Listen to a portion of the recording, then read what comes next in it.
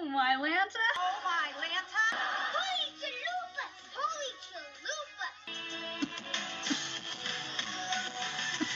Whatever happened to predictability? The milkman, the paperboy, evening TV. Whatever happened to predictability? The milkman, the paperboy, the evening TV. Everywhere you look.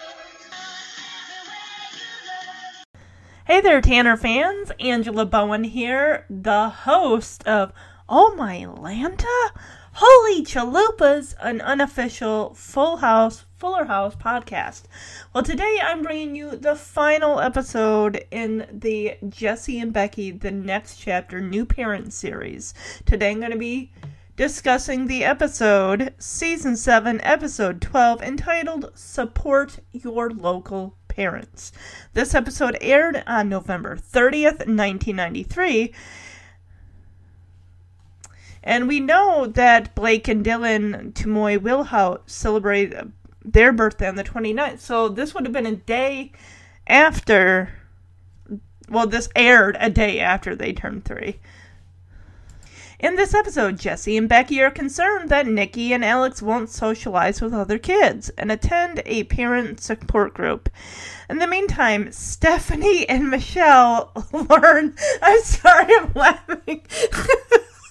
I'm just thinking about this particular side plot here, where they learn DJ has received a traffic ticket and request full access to her wardrobe, or they'll tell Danny. Yes, Stephanie and Michelle blackmail DJ.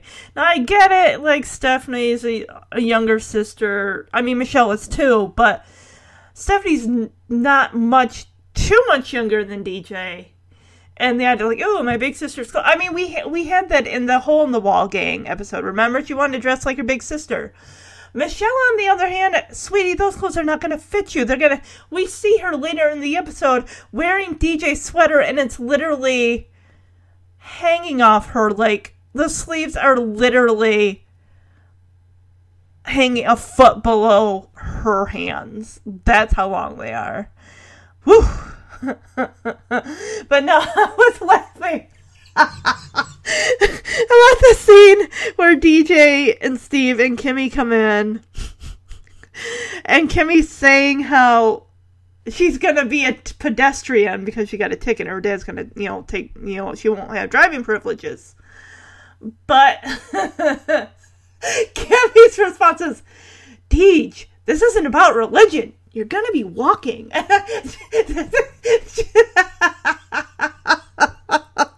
Oh, Kimmy. Don't ever change, sweetheart. Don't ever change. Okay, and always I like to read the DVD case synopsis kind of. Okay, here we go. 2 is the loneliest number. Jesse and Becky are concerned when the twins ignore other kids in their playgroup.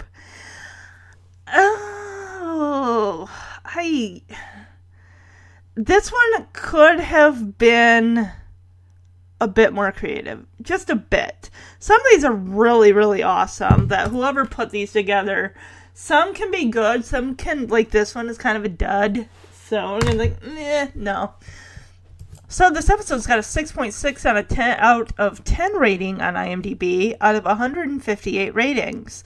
We have some guest stars here. We have Justin Cooper. Now, if you're familiar with the late 90s movie, I think it came out in 97, Liar Liar with Jim Carrey, where he plays a lawyer and his son, he misses his son's birthday, and his son makes a wish where his dad can't lie for a whole day. Jim Carrey's son in the movie is played by Justin Cooper, who plays Linus Plankin in this episode. Also, if you're familiar with the show Boy Meets World, he also was in an episode of Boy Meets World where Eric dates a single mother. I think it's sometime possibly in season 4 or 5, maybe 6. I can't remember. But also another guy who's kind of he's been in things. Like, you would know this guy, be like, oh, I remember him from this episode. Especially since I do podcast other television shows in the 80s. Patrick Cronin, who plays Phil, he was in an episode of Silver Spoons. But this guy, guys, you would recognize him. He is in so many things, so many shows. He was in an episode, or maybe more than one, of Home Improvement. He was also in an episode of Sabrina, the Teenage Witch. And Seinfeld. Oh, this guy, he's all over the place, guys. He's all over the place. Family Matters, Saved by the Bell, Party of 5? Really? Okay, cool. Well, good for him. I want to see if his wife, who is played by Nancy Lennon Charles, who plays Phyllis, which is funny because Phil and Phyllis, they're twin sons, they're part of the support group, have sons whose names are Phil and Phil. Spelled differently, of course. Yes, like that makes all the difference. They're probably acting out because you couldn't bother to name them something that was different from the other. I mean, they're already twins. They look identical. Now they gotta have the same names. This one is F-I-L, and the other one is P-H-I-L. Let's see. Phyllis. I'm gonna see what she's been in. Well, looks like she and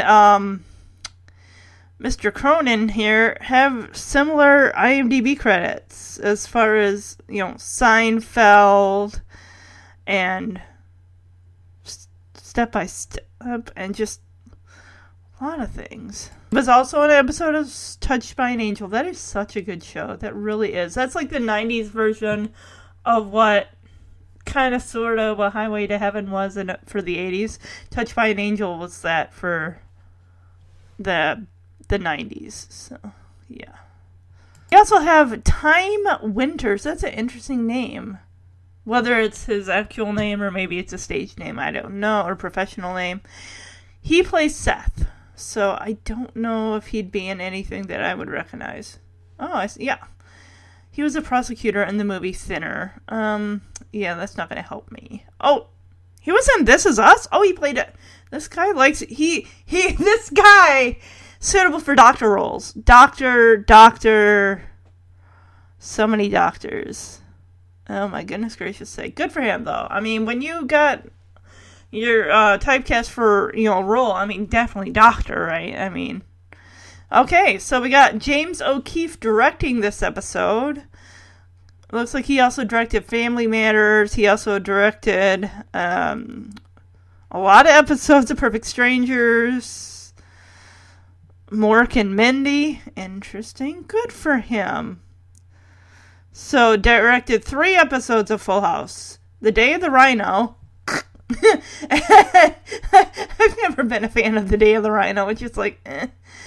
And Support Your Local Parents. And Season 8's The Producer, which, of course, I did cover in honor of Lori Loughlin's birthday back in July, I think. It was July, right? I don't have their birthdays committed to memory.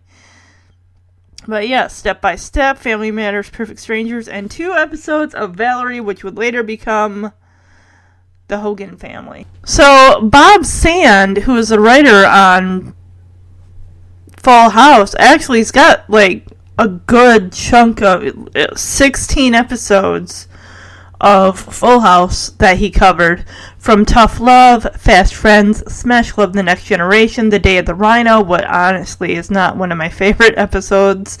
The Prying Game, also another one. It's like, I could take it or leave it. The Bicycle Thief, Support Your Local Parents, The Perfect Couple, which I'll be covering that one in March. Is It True About Stephanie? The Test, another one that's just kind of like, Joey's Funny Valentine, where we meet Roxy. The Last Dance, which I covered during the Grandparents series in October, November. I'm already forgetting. Michelle a la carte, Be Your Own Best Friend, and of course the Season 7 finale, A House Divided, where they get an offer from a previous owner who wants to buy the house because he grew up in it, thus leaving the Tanners, Katsopoulos family, and Joey all to decide, do we kind of split up and go our own ways. Another show that pretty much copied this exact format of an episode for their series finale was step by step. Since TGIF shows are on Hulu, I'm like, okay, I want to check this out. So I watch it, and I'm like, well, wait a minute. Frank had 2 sons and a daughter, right? He had Al, and then he also had JT and Brendan. And I'm like, where's Brendan? Oh, they took him off the show to make room for this little girl that apparently Frank and Carol, they had to have this kid. And of course, just like the same format with Family Ties and Growing Pains and Fresh Prince, they aged the kid up in the last season. So she's like 6. This kid, I'm like, I know that girl. She was from the Welch's Juice commercial. The blonde-haired kid with the creepy smile. But no, they're like, hey, let's go sell this house, buy a new one. And the youngest one is like, no, I don't want to move. I'm like, you copied that from Full House. I get it, they're on the same network. They're on ABC. They're on TGIF together. But come on. Not every show has to end with the characters moving out of the house. I mean, it happened with the Seavers. It happened with Fresh Prince. But honestly, let's just say we never got a season 8 of Full House, and we just ended with season 7. House Divided would have been a good episode to end on, because it's like, we all live here. Michelle's quote of, we all live here, because Denise brings in Comet, no, you live here. And that leads Michelle to say, as she looks around at all of her family and says, we all live here. Of course, down the road, many years behind the scenes, we never see it happen, but yes, the family does eventually separate and go their own ways. Probably once Michelle's like out of high school and in college. That was like let's just wait until she gets to college, and then boom, we'll all go our separate ways. Because if you think about, by that time, Stephanie's already been doing her own thing for a while. DJ's raising her kids and all that stuff. So, yeah. Of course, my favorite segment of the beginning of the podcast is the user reviews. So, of course, starting out at the top, the ever-faithful Power Man Dan, rating this an 8 out of 10. Okay, I like that better. Good. Titling it No Pressure on Them. And this was published April 1st, so April Fool's Day, 2019. Okay, here we go. It must be great being a twin. No pressure to make friends, and there's always another one of you around. But is it always good? Jesse and Becky are concerned when Nikki and Alex won't socialize with other kids at playgroup. They go to a group meeting where they meet parents of a similar fate. Similar fate if they keep up with what they've been doing. Meanwhile, DJ gets a driving ticket and her sisters blackmail her. Steph and Michelle can wear anything of DJ's, and if she complains, they spill the beans. Just about everything with this is right. It may not be perfect, but all is forgiven. Okay, of course, Taylor Kingston. Rating this a 6 out of 10, titling it The One with the PTA. This was published October 15th, 2015. Warning, spoilers. I enjoyed this episode. It was funny, and I liked the addition of organizations such as the PTA. In this episode, after hearing that Pumpkin, this is not that episode. I'm sorry, sweetie, you reviewed the wrong episode. Yeah, this is not the, Too Little Richard Too Late episode. What the heck, I'll read it anyway. Okay. In this episode, after hearing the school cancels art class because of budget cuts, Joy decides to run for president of the PTA. so he can change things. To help with the campaign, Denise calls her Uncle Richard, who turns out to be Little Richard. Yes, that Little Richard. And he performs at the Smash Club. Special guest star, Little Richard. Overall, I give this episode a 6 out of 10, which in my ratings book is good. Good. I'm like, I kept thinking PTA because I know Parent Teacher Association, right? I kept thinking, how does that make sense with the support group? It's not called PTA. Of course, before I get into the cold open, I want to do the business up top. Always let you know where you can find the podcast on social media. It has its own Facebook page. Type in Full House Podcast or Fuller House Podcast. The Oh My Atlanta Holy Chalupas podcast will pop up. Also on Instagram, OMHC Full House Fuller House Pod. On Twitter, it's OMHC Full House. And if you want to send an email with your comments on previous episodes I've covered, your memories, your thoughts, your comments, opinions, you can send them to omhcfhfhpodcast@gmail.com. I always put the email address in the episode description for you. So, also, if you've been listening, you will already know that in January I'm taking a bit of a break. Well, I do some pre-recording, but since Jodie Sweden is celebrating her birthday, she's 8 months older than me, she is getting her birthday episode, which is going to be middle-age crazy. So look for that around the end of January, and then in February I will come back with the new series, Tanner Girls in Love. We're going to cover Baby Love from Season 2, and Stephanie Plays the Field, Season 4. Tanners and Lovers and Other Tanners. Oh my goodness, I could not think of the title to save myself. With DJ, and then of course the final Valentine's Day episode of Full House, because there's only 2. It's Dateless in San Francisco, where everyone's got Valentine's Day woes.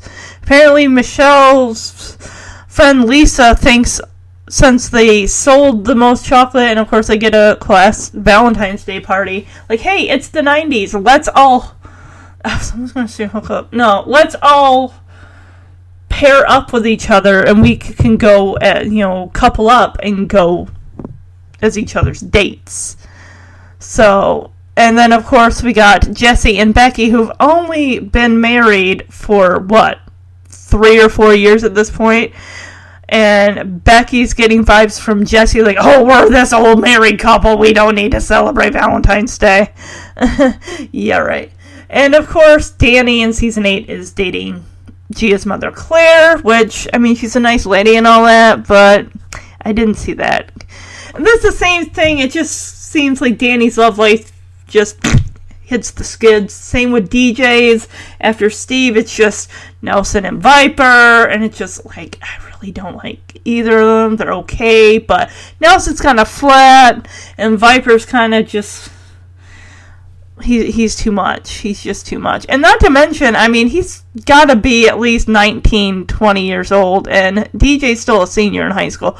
Granted, she's 18, but still.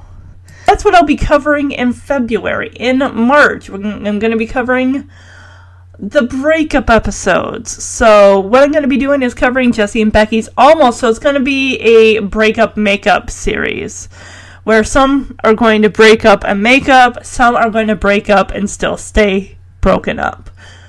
So we'll be having Jesse and Becky in Season 3 breaking up for a short period until the end of the episode. We have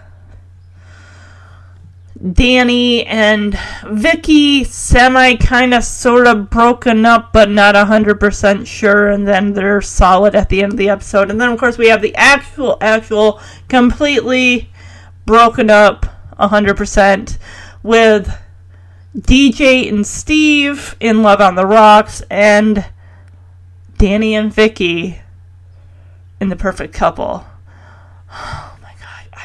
remember watching both those episodes and just, especially Danny and Vicky's, I was sobbing along with Danny. Oh my God, my heart, guys. So, yeah.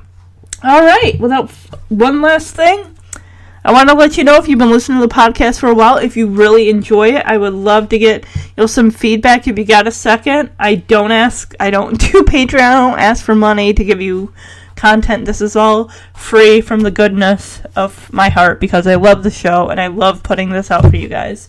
So the only thing I ask is jump on the old iTunes, leave all the 5-star reviews that it gets, kind of bumps it up there along with other Full House podcasts. And the other thing is, if you're new to this podcast, you will find that this is a podcast for everybody. It's a clean podcast. I wanted to be that one option out there for those of you that want to reminisce about Full House and Fuller House and be able to listen to it in front of your kids or play it, in the office or whatever. Have it playing on a speaker where no one's going to get offended or hurt or hear bad things. So, all right, let's get into this cold open.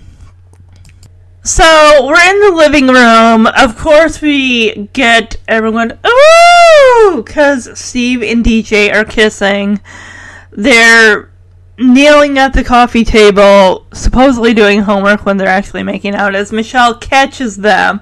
Like, hi, guys, what are you doing? And Steve just got this irritated look on his face. I mean, yeah, he likes, coming over there and stuff, but I think we can all agree with Steve. Michelle can be kind of a bit much. And, of course, DJ does look a little embarrassed, like it's not like you've been caught by Danny. Come on, relax. But nobody wants to be making out with their significant other with some younger, annoying sibling coming into the room and catching ya. And DJ's like, oh, well, we were studying. And Michelle says, you guys were kissing. Well, duh, Michelle. Hey, I just used one of her favorite catchphrases, which I don't think she's used in quite a while, against her. Yay! And Steve just kind of gives her the side eye, like, wow, nothing gets by you. And Michelle, of course, makes things even more weird and uncomfortable. She says, in school we learned millions of germs live in your spit. Ugh. That's exactly what people who've just been kissing want to hear. Thank you, Michelle. DJ explains to Michelle, Michelle, when you kiss someone, you don't really think about germs and spit. Michelle's like, okay, it's your mouth. And she walks out of the living room. Like, I just handed you that dose of information, so bye. And Steve's like, alright, now where were we? And they lean in to kiss, and they're like a millimeter away from each other's lips. And they're like, maybe we should just study. I mean, it's not like one of them had a canker sore or something gross in their mouth or on their face, side of their lips, or because that definitely, I don't know. But not be kissing someone who has a cold sore by the side of their mouth. That is just, no, Forget the germs and the spit. I draw the line at cold sores. It's not like she said something about, like, bad breath and other things that probably, they're comfortable with each other, so they gotten past the whole, like, oh, your mouth tastes like you've been eating pizza, which he probably has, or nachos or whatever. Probably when you kiss someone, I mean, especially if you're doing it, you're new at it, you're gonna take, like, let me pop in a breath mint. Maybe I should brush my teeth first and stuff like that. But DJ and Steve are familiar enough with each other that it doesn't matter. Like, oh, he ate a donut beforehand. Who cares?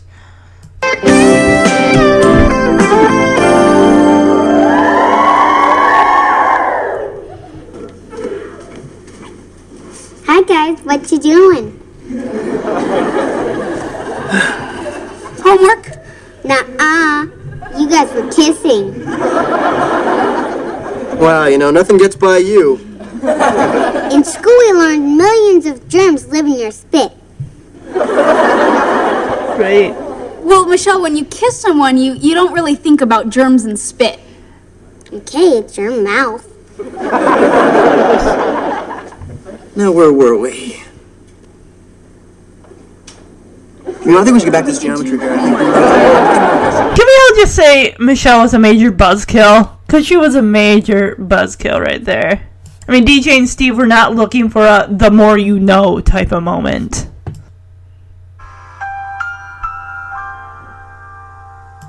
Alright, so we come out of the intro and we are in the apartment upstairs.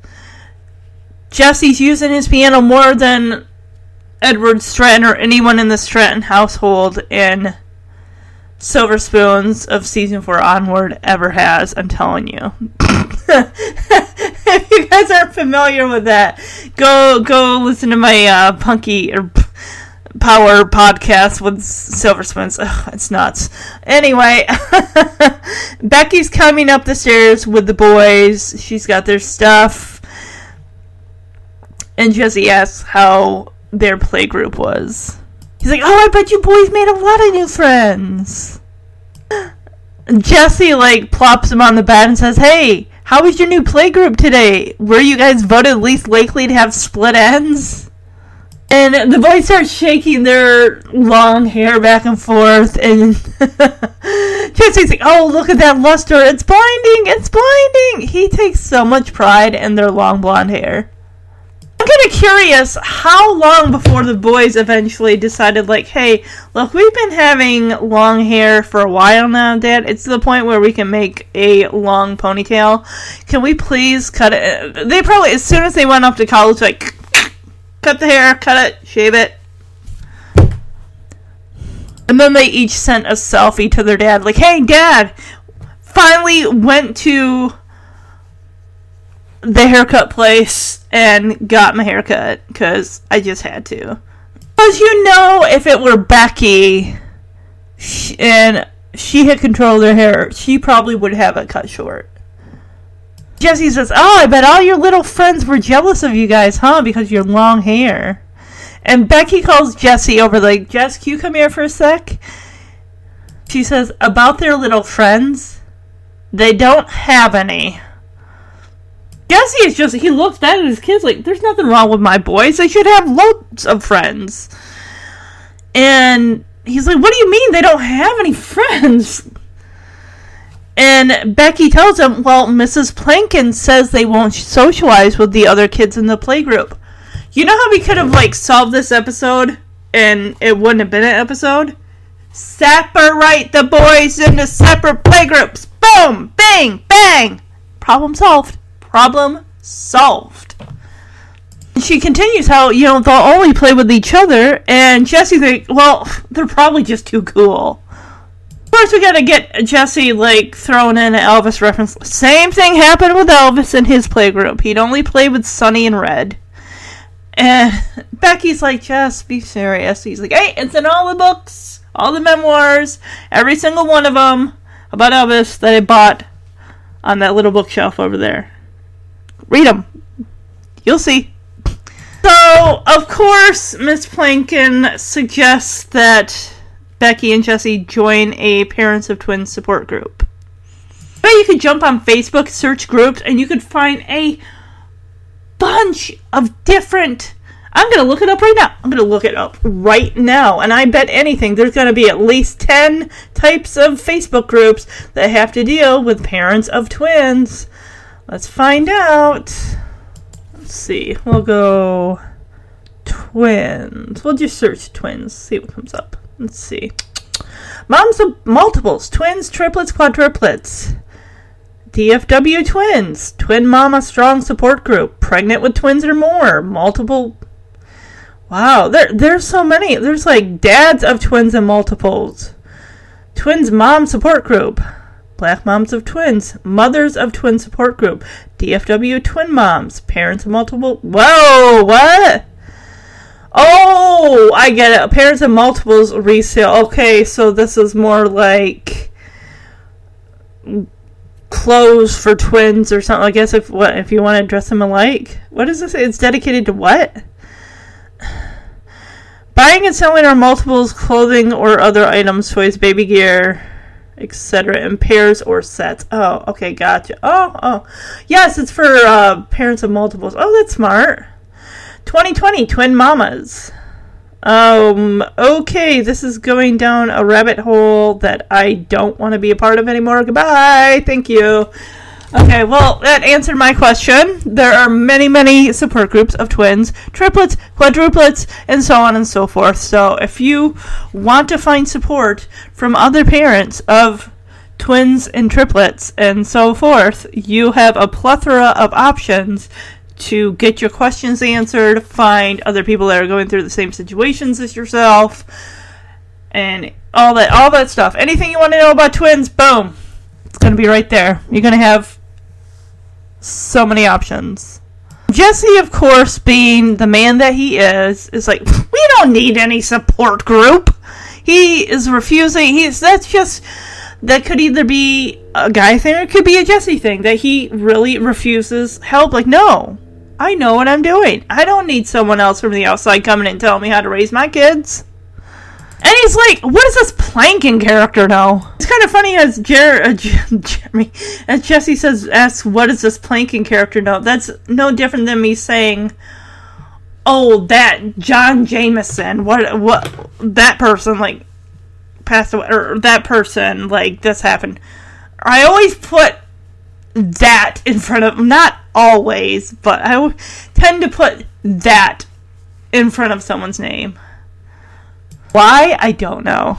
Oh, looks like that so-and-so got in trouble again. So, Becky runs down Miss Plankton's resume, along with the fact that she's got 4 kids, a PhD in child psychology, and she wrote a book, Why Your Twins Don't Socialize.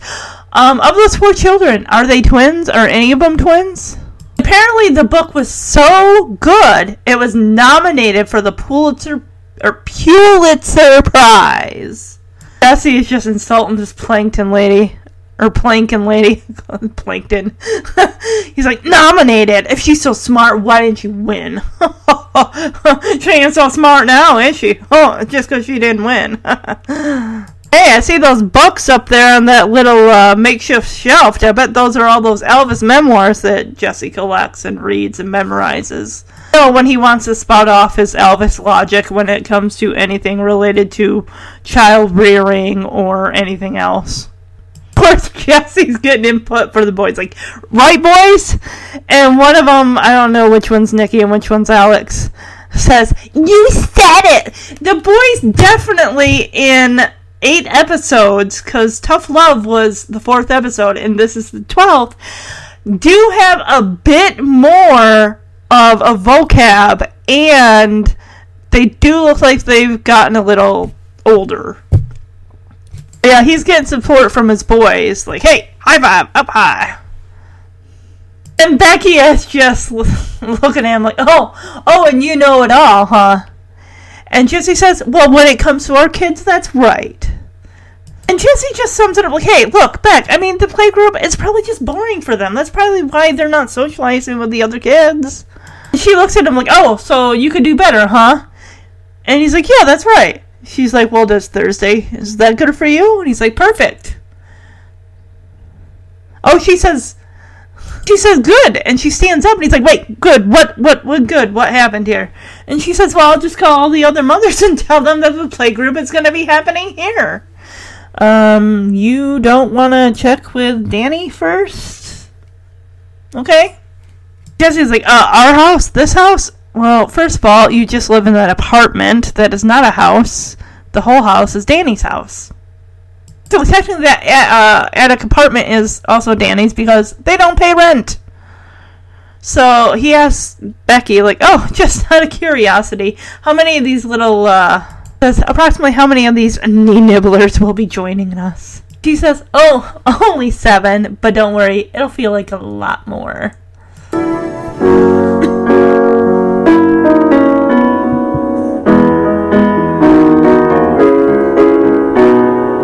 That sounded beautiful.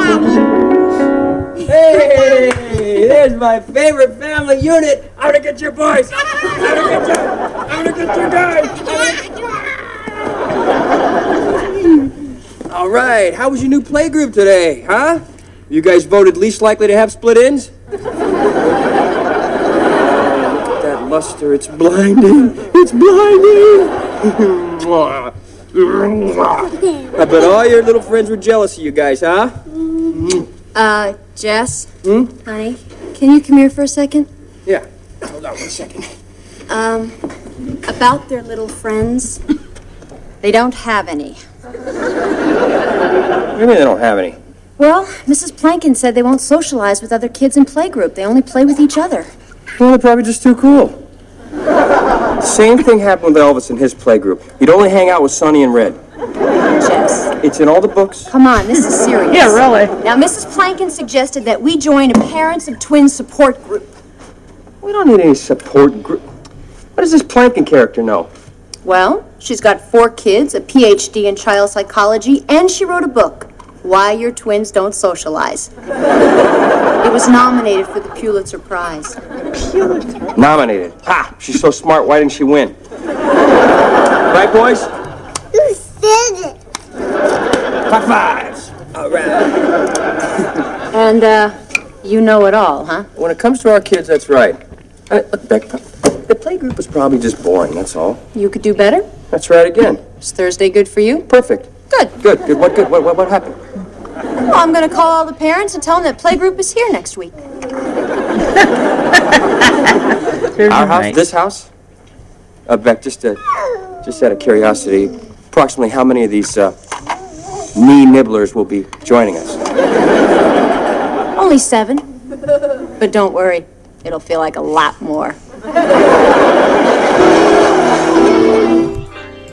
Okay, so before we get out of this scene with Jesse and Becky and her arranging the playgroup thing to be at the Tanner house the next day, or Thursday, I'm kind of curious if, because Nikki and Alex are playing by themselves, you know, they're the boys that play them, Blake and Dylan. I'm just kind of wondering, because they're playing with toys, so are they there by themselves while this scene with Jesse and Becky are going on, or is there like a stagehand or a kid wrangler, stage kid handler, whatever you want to call them, kind of interacting with the boys to kind of keep them from like getting up and wandering off? Because we can't see them. The only thing we're seeing right now is Jesse and Becky.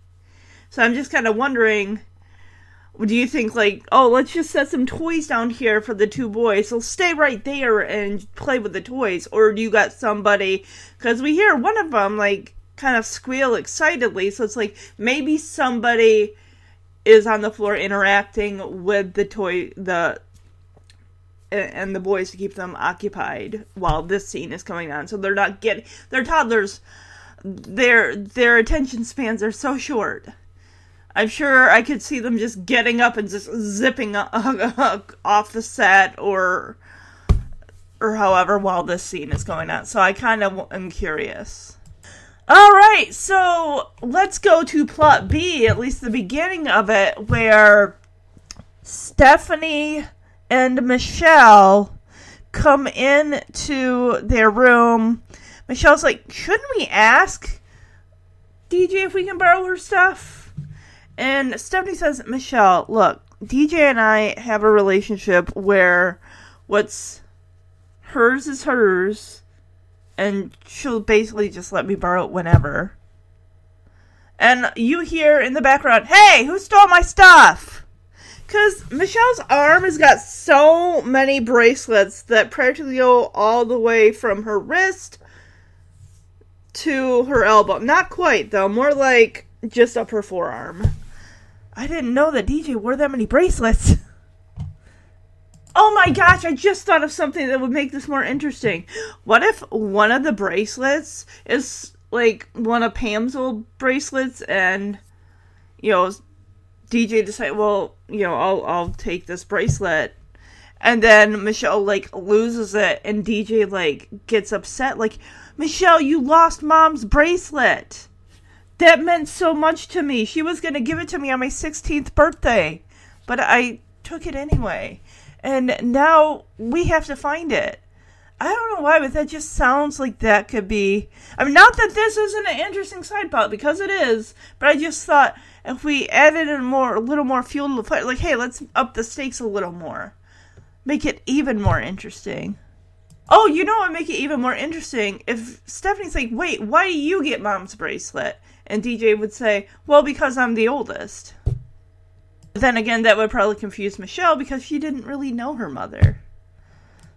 I just thought of that, like, on the fly like that. I'm like, that sounds very interesting.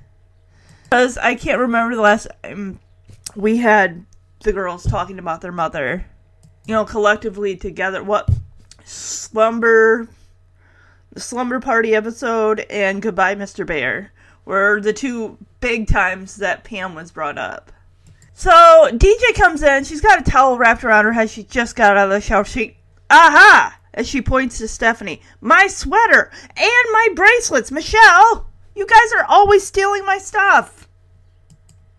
And to Stephanie's credit, she's like, oh, we're not stealing, we're simply borrowing. And DJ looks at her and asks, and when did you plan to give it back? And Michelle's like, when you caught us. Well, I had an older sister. I can tell you I never took any of her clothes. I would go through her dresser drawer because she had this red wallet that smelled like big red gum. Actually, the entire top drawer smelled like big red gum.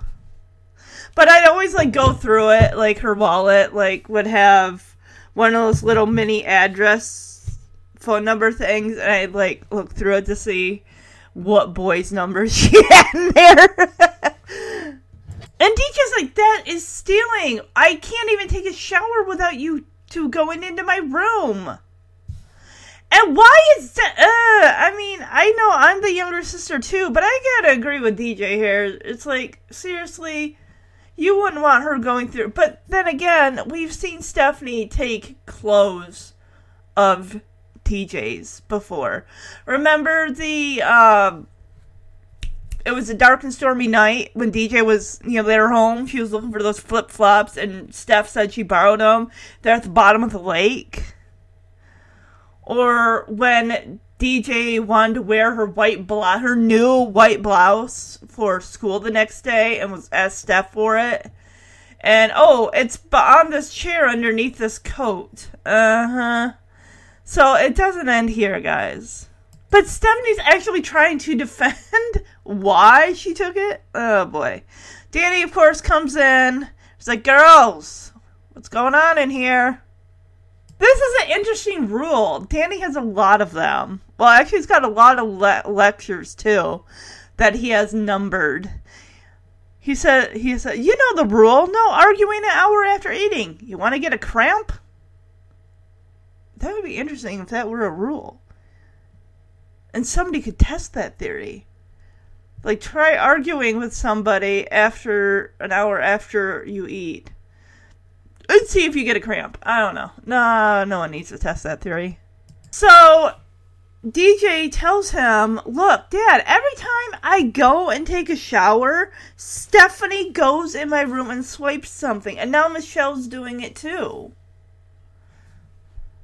And Michelle's like, well, so stop taking showers. And Stephanie adds, yeah, and then we definitely stop borrowing your clothes. Stealing your clothes? Sweetie, it's stealing. Oh, he has these, they're called Dad Talks. Dad Talk 42 is table manners at a luau. Must have come up with that one during season 3 when they went to Hawaii. Dad Talk 45, sharing it rhymes with caring. So he tells Stephanie and Michelle, like, come on, girls, you know you gotta respect DJ's privacy. If you want something, just ask. And DJ, maybe you could be a little more generous. Whoa! He's 100% contradicting himself. He's telling Stephanie and Michelle to respect DJ's privacy, and then he's telling DJ be a little more generous. Generous with what? Letting them take her stuff? Or them asking and she's like, sure, you can borrow my stuff. No, it's not about being generous. Danny, this is not the dad talk. This is so wrong. Those kids don't need to be borrowing her stuff at all. But Danny's all about tightening up the loose ends and making sure, like, everyone's in agreement. Like, okay, don't take her stuff, just ask first. DJ, if they ask you, give them something of yours. And don't throw a fit about it. So, DJ, like, rushes him out of the room. Like, thanks for the talk. Sometimes we all need a little reminder. And Danny's like, my dad talks are getting pretty good lately. Why don't I tape them and market them? I could call them pop psychology. Pop, like, dad. And DJ just looks at him like, okay, good for you. She shuts the door, turns around, and says, all right, you little closet kleptos, hand it over. And Stephanie's like, but you just told Dad you're going to be a little more generous. And DJ says, that was next time. This is still this time. And Stephanie's like, well, couldn't next time be this time, so this time could be next time, or something to that effect. And it's like, just give me the sweater, please, and the bracelets. Thank you, thank you, thank you. Stay out of my room. Don't touch my stuff. Shouldn't we ask DJ before we borrow her stuff? Michelle, DJ and I have a special understanding. What's mine is hers, and what's hers Hey, who swiped my stuff? is still hers. My sweater. And my bracelets. I'm tired of you guys stealing my stuff.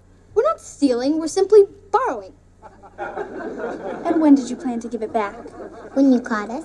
It's stealing. You guys go into my room every time I give it back. You don't know what's happening. Girls, No, I don't want girls, you know the rule.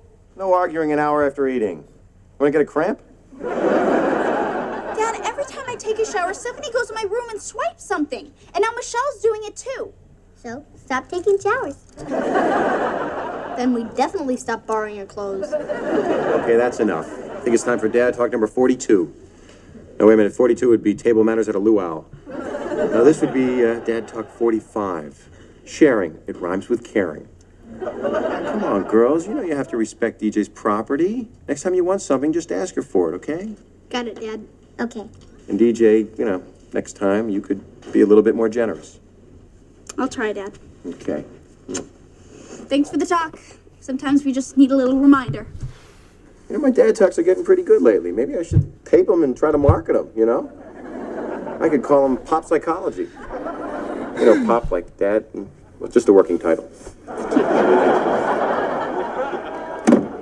right, you little closet kleptos, hand it over. You just told Dad you were going to be more generous. That was next time. This is still this time. Couldn't last time be this time, so this time could be next time? I gotta learn to tell time. Come on, hand it over. Give me all the bracelets. Every one of them. And the Alright, let's head to this little play group here. We got 1, 2, 3, 4, and 5 kids. 7 total if you're counting Nikki and Alex. We do have a little Asian girl, a little black girl, a dark-haired boy, and another dark-haired girl. Nikki and Alex, of course, are sitting in a chair by themselves, not actually. They're just outside of the group. Justin Cooper, who plays Linus Plankton, this kid looks at least a couple years older. He looks like he's probably in kindergarten. Why is he even there? Because these kids look like they're between the ages of, 2 and 3. So why is Linus Plankton there? He should be in school. Unless this is taking place after school. But then again, Jesse and Joey have their radio show thing going on, so it's not like they'd be able to have it. You know what I mean? So, I don't know. They're doing the Wheels on the Bus go round and round, which makes me think, remember the episode The Graduates, where Michelle was graduating preschool, and she did they were going to do the Wheels on the Bus go round and round, but they decided to do one of Jesse's songs. It just reminds me how annoyed the family was whenever Michelle would sing the Wheels on the Bus go round and round. Nikki and Alex, they're just sitting in a chair. They're not participating. And Jesse's like, hey, all right, now everybody's singing like Tony Curtis. And they're, the bells on the bus go round and round. Like, what? They're 2 and 3 years old. They don't know Tony Curtis, Jess. I love how the two girls here, the Asian girl and the black girl, they're trying to, like, purse their lips, like, you know, kind of like how Joey is doing. And the little boy is trying to talk out the side of his mouth. It's so cute. So the boys get out of the chair and they go over by the door, by the landing by the door. And Jesse's like, boys, what are you doing? Get back on the bus. And Nikki or Alex, whichever one, is like, I like it here.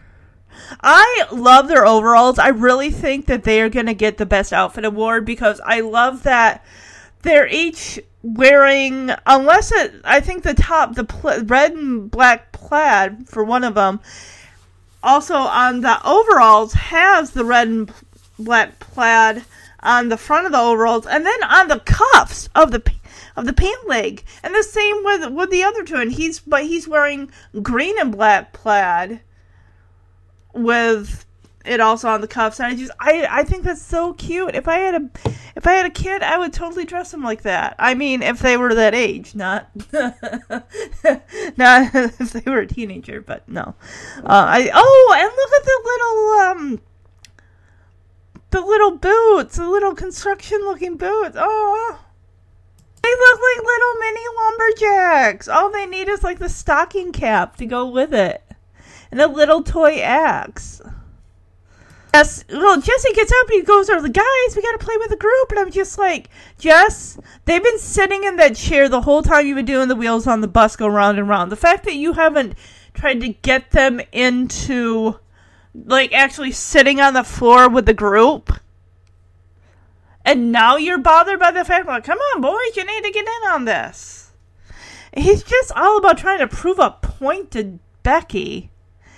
So he's like, yeah, boys, come on. There's some nice kids in that group. I'm sure there's a few bad haircuts out there, but whoever wrote this line must be into the whole political hoo-ha. Because he's like, you'll find that in any group. Just look at Congress. What kid is laughing at that joke? None of them are, because no kid cares about that kind of thing back in 1993. And Jesse's really trying here, like, come on, boys, don't you want to go play with the kids? And Nikki or Alex is like, not today. What? Okay, I think Jesse is going to get, what even is this cowhide, blonde leather-looking leather vest he's wearing? I know he usually goes with the black leather vest, which is awesome, but this thing is weird. It's got some weird design on the back of it too. I don't know what that is. It looks like a crest for, wow, it just looks gaudy, just ugh.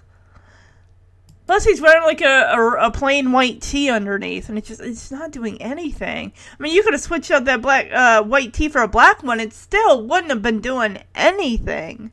But I think his might be the worst outfit of that leather vest is just gross. I don't like it. So, I've seen this episode multiple times, and whenever I would watch it with Jeremy, I'd always point this out.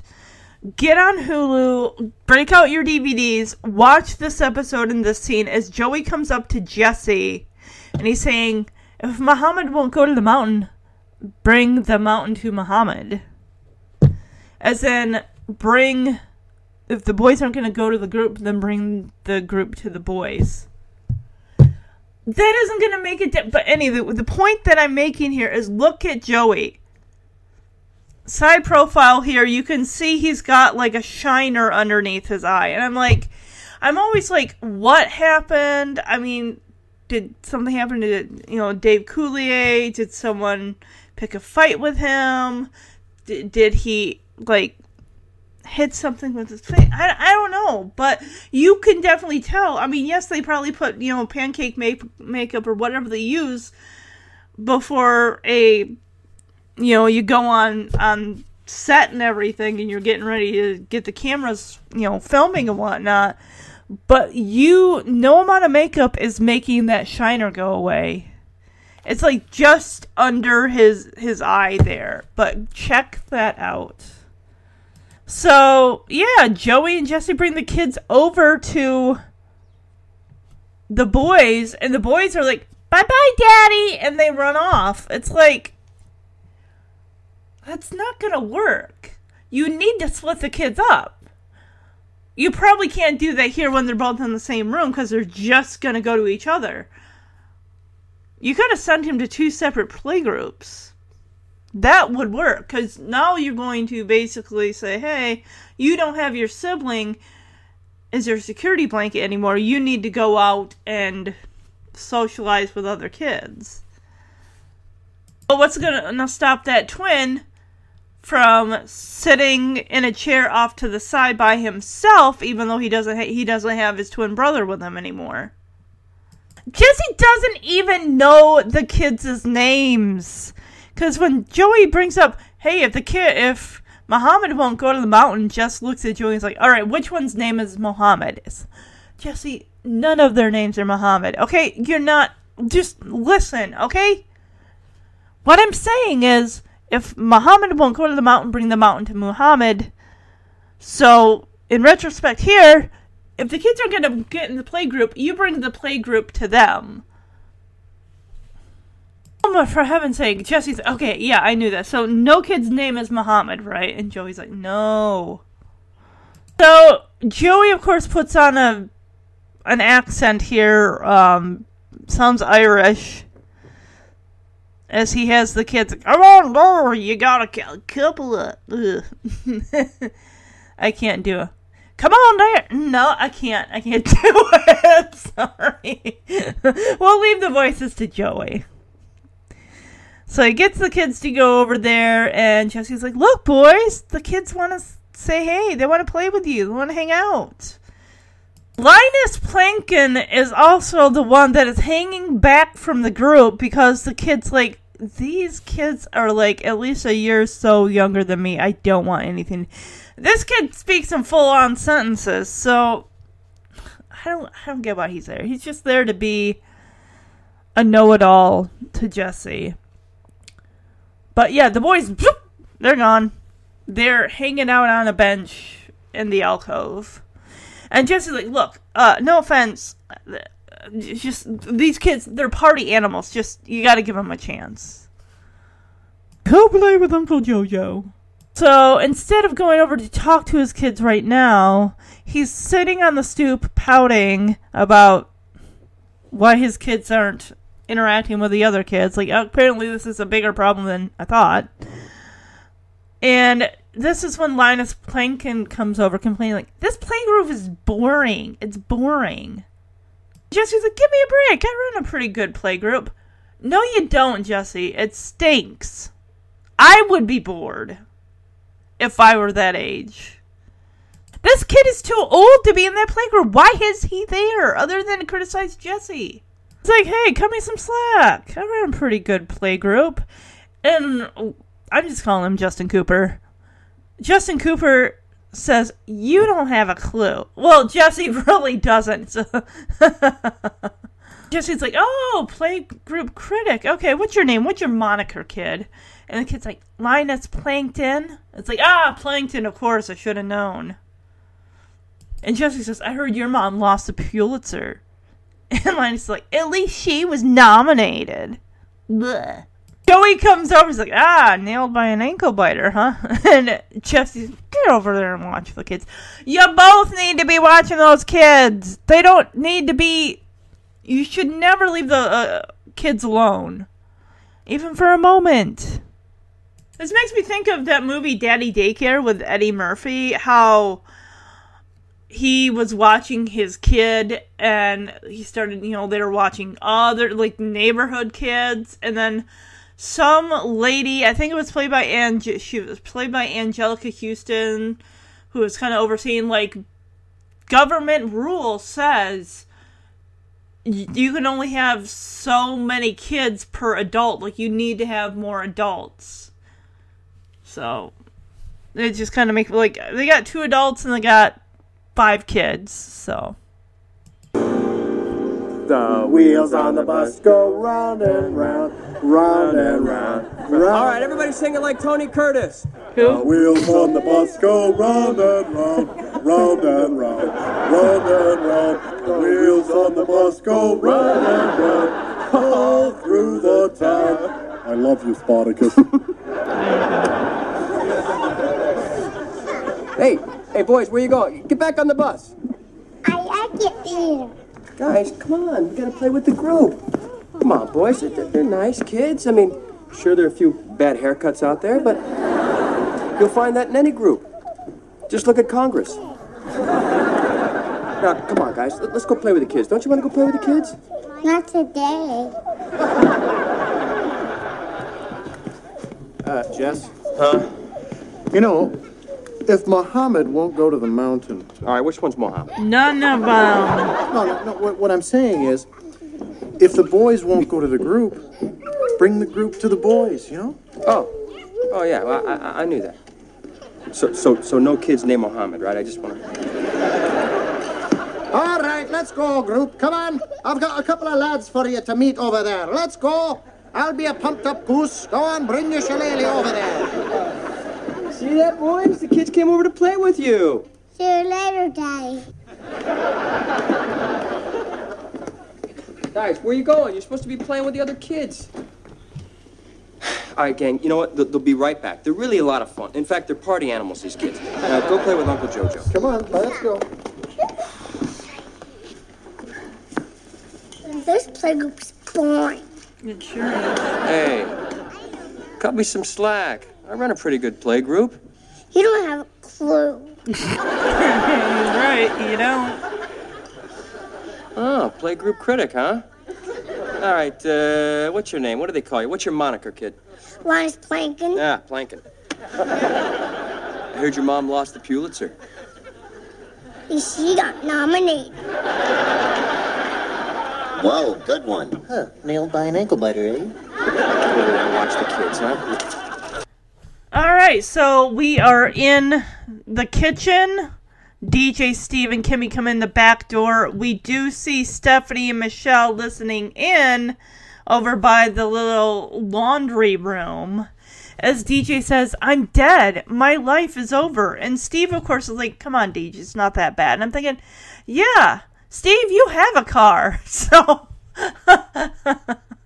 yeah.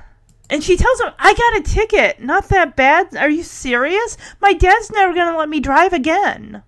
And DJ says, I can't believe I'm a pedestrian. This is the scene. Kimmy says, Deej, this isn't about religion. You're going to be walking. I love you, Kimmy. Steve turns to Kimmy, points a finger at her and says, you know, Kimmy, this is all your fault. And Kimmy, to her defense, is like, hey, I was airing out my socks. And she says, hey, who knew that hanging your feet out the window was illegal in this state? And DJ explains to Kimmy, she says, well, this ticket I'm holding in my hand says that you were obstructing my view. Oh, in other words, Kimmy's feet being just outside the window probably was cutting off DJ's, blind spot area. You know how you're looking over your shoulder and stuff like that? Especially if you're changing lanes, you've got to have that space open so you can double check to make sure someone's not coming up on your left or coming up on your right. Kimmy, get your feet out of the way! But that would be me if I was DJ. Steve takes the ticket and asks, well, wait a minute. I thought you got it because her feet didn't meet current pollution standards. Always the jokes with Kimmy's feet. I'm honestly trying to wonder, did that whole thing start in season 5? Because I'm trying to wonder, when did the cracks about Kimmy's feet start? Was it season 5? Was it season 4? I don't think it would have been as early as season 3. I don't think so. And I'm just kind of curious why the writer said, hey, let's make an ongoing running joke of Kimmy's feet. In Fuller House, now that I'm trying to remember, Do we get jokes about Kimmy's smelly feet? Or did they kind of like, oh, it cleared up over the course of 25 years. It's not an issue anymore. And Kimmy says, look, Deej, it's your dad's car. You got to do the right thing. Pay the ticket and don't tell him. Now, here's my question. She's driving her dad's car, right? So, of course, you get a ticket, you're going to get points on your license. So, DJ gets the points on her license, or because it's Danny's car and it's registered to Danny, would he get the points on his license? I think sweetie, I'm just thinking, she gets a ticket because she's a newly licensed driver. Well, maybe not newly. I mean, she did get her learner's permit in season 5. So maybe she's been driving for about a year. But even still, she's a teenage. She'd still fall under that first-time driver thing.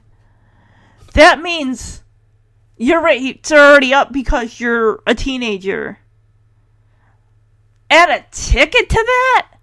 And that's going to be that much higher. I mean, I don't know what it's like in California, but I know in Michigan, their rates were very, very high, especially because it was like car deer accident state. So also that was another reason. So I typed that question in. If someone else is driving your car or you're driving someone else's car and you get a ticket, how does that work? One thing it says, the general rule is that your insurance company will not raise your premiums if you loan out your car and the person you loaned it to gets a speeding ticket. However, there are several variables that could change that outcome and cause you problems. Oh boy. Here we go. Points on your license. Some people worry that if they loan out their car to someone who gets stopped for speeding, both the car driver and owner could get points on their license. Each state holds drivers accountable for their own actions. If your friend speeds in your car and gets caught, you will not have to worry about any repercussions on your license or in general your insurance. When it gets tricky, okay, car insurance generally follows the driver. That is why you can often use your own car insurance for a rental instead of paying more for rental insurance. But in special situations, car insurance can be tricky. If you loan your vehicle to an uninsured driver, nobody's doing that. Nobody's doing that, okay. Don't do that. I'm telling you, don't do that. And that driver causes damage while speeding, your insurance could wind up being affected. While you would not directly be responsible for the damages, the other party could sue your insurance company if your uninsured driver is unable to take any of the financial responsibility. The general rule is to not loan your car to anybody for any reason, while in general your insurance would not be affected if the driver who borrowed your car got pulled over for speeding. Why is it always... This article is for speeding. Well, what about other offenses? Running a light, running a stop sign. Well, that could also be speeding in a way. I mean, I've gotten speeding tickets. Not now, no. I have, but when I got my Honda Fit in 2014, I am like, that's it. No, I'm obeying. And sometimes if I did speed, it might be maybe 5-10 miles over the limit, just, because I was trying to get to work. Like, I'm running late, I have to go. My job's like 7 to 10 minutes away. So, DJ takes Kimmy's advice as she says, well, I guess what he doesn't know couldn't hurt him. DJ, you've smelled Kimmy's feet before. You know they're really, really bad. Like, roadkill, death stink bad, right? You think that Danny's not going to get in his car the next day to go to work and not wonder, what is that stench? Why do my nose hairs feel like they're on fire? Yeah. Oh, Kimmy, we didn't need this. And she says, that's why Nana waits till Grandpa's asleep before she trims his ear hair. Does her grandpa not like getting his ear hair trimmed? Apparently Steve is very grossed out. He's like, I gotta go now, Deej. Alright, good luck. He pats her on the shoulder. Bye. So, Steve and Kimmy both head to the door to leave, And Steve gives Kimmy some advice. Oh, and Kimmy, listen, next time you stick your feet out the car window, why don't you do it while you're going through, a car wash? So, Steve and Kimmy go. They're gone. Well, now it's time for Stephanie and Michelle to make an appearance, and they look like the cat who's eating the canary. We know something you don't want Dad to know. That sweatshirt that DJ is wearing has got it looks like it could be a partial V-neck, or maybe the neck's just been stretched out so much, because it's literally practically barely hanging on by her shoulder. The tip of her shoulder. That side is gonna slip off. And Stephanie's like, "Hey, Deej." DJ turns and sees them and asks, "How long have you guys been here?" Michelle says, "About 7 years." And DJ, "I didn't mean on the planet, Michelle. I don't mean on the planet." She asks, "How much did you guys hear?" And of course, Stephanie, wearing this choker. Ugh. No. Just no. How many times have I said it? No chokers. None. Horrible fashion. Horrible. I don't even like it when Becky wears a choker. Just no chokers for nobody. And Stephanie says, just enough to ruin your life. And DJ is glaring at them and she says, "Look, you two, not a word to Dad." And of course, Stephanie's like, "You mean you want us to keep something from Father? We couldn't." So DJ figures, she's backed into a corner here. The only way to keep this secret is to let Stephanie and Michelle have a field trip of her closet. And also accessorizing, as Michelle adds, we also need to accessorize. Because Stephanie says, "Yeah, how about taking a little trip through your closet?" Her closet isn't even that big. And DJ's like, "What else can I do?" Basically, like, "Hurry, you little rats can borrow my clothes." So Stephanie says, "Taking a little tour of your closet." I gotta say, Michelle's vest here, because she's wearing a white, puffy, blousey white shirt underneath, but her black vest, and it looks like it's really prettily done with, I don't know what type of thread but it's just flowers, and it's, nice, light, bright-ish colors. It's really cute. I like it. I'm dead. My life is over. Oh, come on, DJ. It's not that bad. Not that bad? I got a ticket. My dad's never going to let me drive his car again. I can't believe I'm a pedestrian. Deej, this isn't about religion. You're going to be walking. Debbie, this is all your fault. Hey, I was airing out my socks. Who knew that hanging your feet out the window was illegal in this state? Well, this ticket says you're obstructing my view. Wait, I thought you got it because her feet didn't meet current pollution standards. Deej, it's your dad's car. You got to do the right thing. Pay the ticket and don't tell him.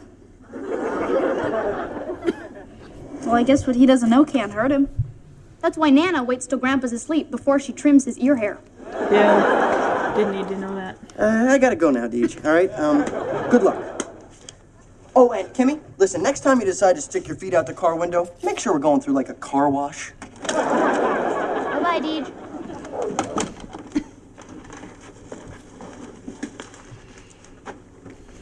Hi, Deej. How long have you guys been here?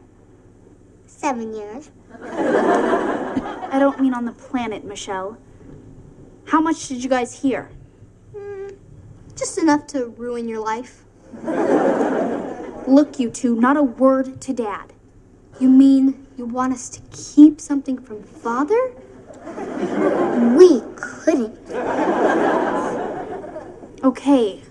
What do you guys want? Well, for starters, how about taking a little tour of your closet? Okay, you little rats can borrow my clothes. That's just the beginning. We also need to accessorize. So Joey is playing Ring Around the Rosie with the kids. Justin Cooper is reluctantly playing, And of course, when they go, we all fall down, Justin Cooper is still outside of the circle of the kids. Like, I'm not a part of this. This is boring.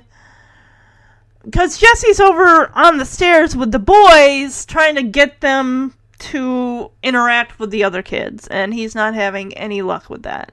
Jesse's even like, hey, look, boys, look how much fun they're having over there. Don't you want to go over and play? And the boys both say, no way. And Jesse says, come on, you don't want your old man looking like a bonehead, do you? And they're both like, hi, bonehead, hi, bonehead. Oh, cool. So Jesse, of course, uses Candy as a motivation to get the boys to go over there. He shows them a bag of probably warm, soft, sweaty gummy bears that he's been hiding inside his vest pocket. And both boys are like a dog that's just been teased with a bone. Like, ooh, ooh, ooh, ooh, ooh. And Jesse's like holding it above their heads, like, not yet, not yet. And he brings them over, like, come on, follow the bag of gummy bears.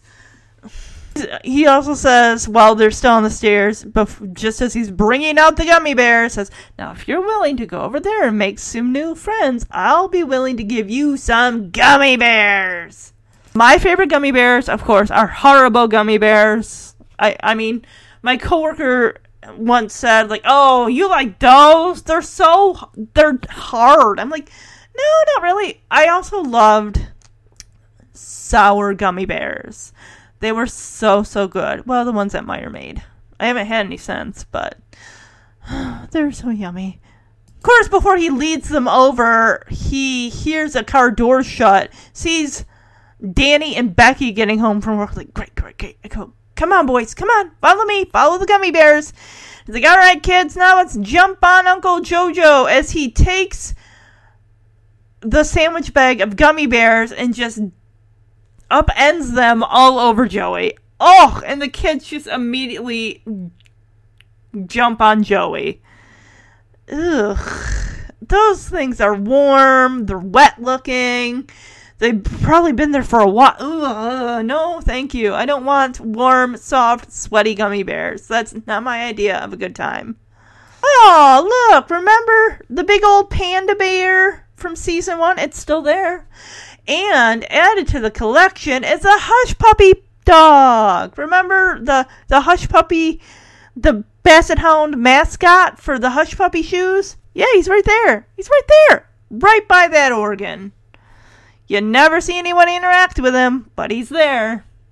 Oh yeah, Jesse says, it's time to play WrestleMania. Everyone, jump on Uncle Jojo. You know what this reminds me of? Remember the Greatest Birthday Show on Earth where Danny and Joey are clowns? And Joey is Jojo the clown, and Danny is Clino. Oh my goodness. Like 3 kids like jumping at, like, covering Joey looking for gummy bears.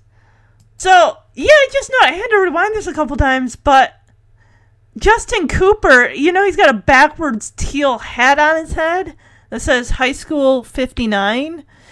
Well, in this shot, as he's bending over like the other kids are, trying to grab gummy bears off of Joey's shirt and pants, he's leaning over, and in one shot, for a split second, his hat is gone, and then a split second later, it's put back on. Danny and Becky come in, and Jesse's like, welcome to Uncle Jesse's house, so friendly fun. Of course, Danny's into it. It's like, hey, they're playing Jump on Joey. I haven't done that since college. Cowabunga! As he jumps in. Like, you're going to crush those little kids, Danny. You are too big to be playing Jump on Joey. As Becky's standing there rolling her eyes like, oh, you gotta be kidding me. I work with this guy every day. Becky's outfit is like a bustier just under her chest with like shoestring string laces things laced up. Like, it's really, and she's wearing a white long-sleeved top. What is this? What is this? She's a TV show host. That doesn't look like something a TV host would wear. That leather laced up bustier, even though she's wearing a long sleeve white shirt underneath. It's too risque. It's too putting too much notice on her chest hole area. And it's like, no. You are a talk show host. You're a public figure. You're on daytime TV. You don't come to work wearing that. Unless that was like, here's your wardrobe, Becky. This is what we chose for you. Is this okay? Oh, shoot. We got to go on the air in like 5 minutes. Just change into this.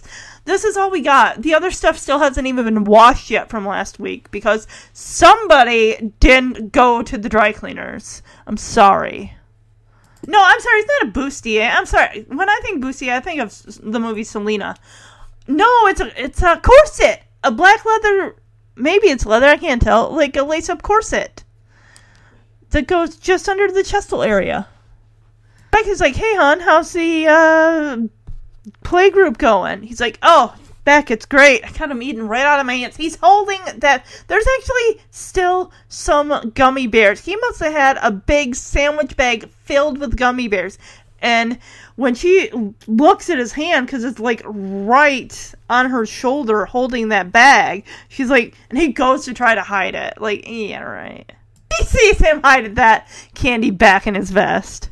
Apparently it's not only just got pockets on the outside, but it's got pockets on the inside as well. And he says, you know, Nikki and Alex, they're making so many new friends. I think we got to go out there and get them their own Fisher-Price Rolodex. And as soon as he says that, the camera focuses on Nikki and Alex running away from the playgroup and going back over to that wooden bench crate thing with their fake Barney stuffed animals. And Becky, you don't see her say this, but she's like, really? Then how come Nikki and Alex are over there by themselves?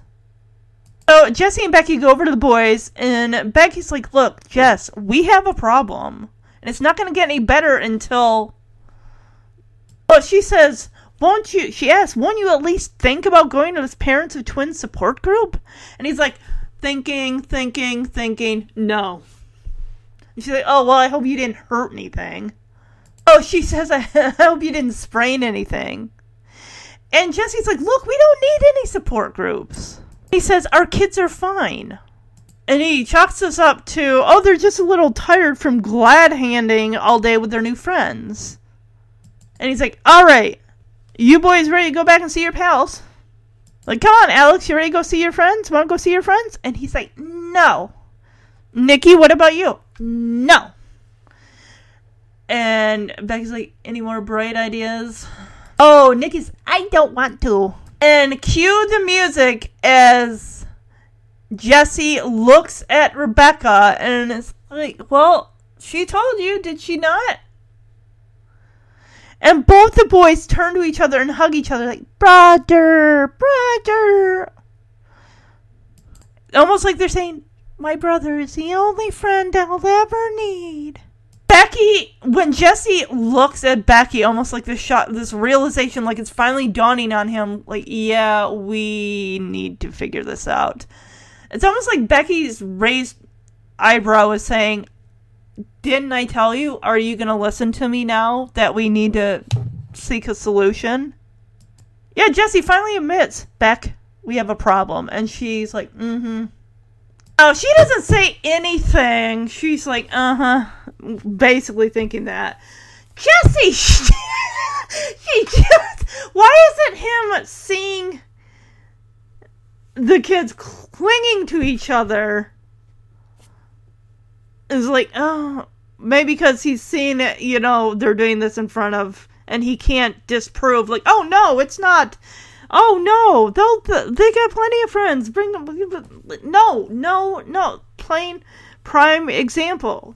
They don't want anyone but each other.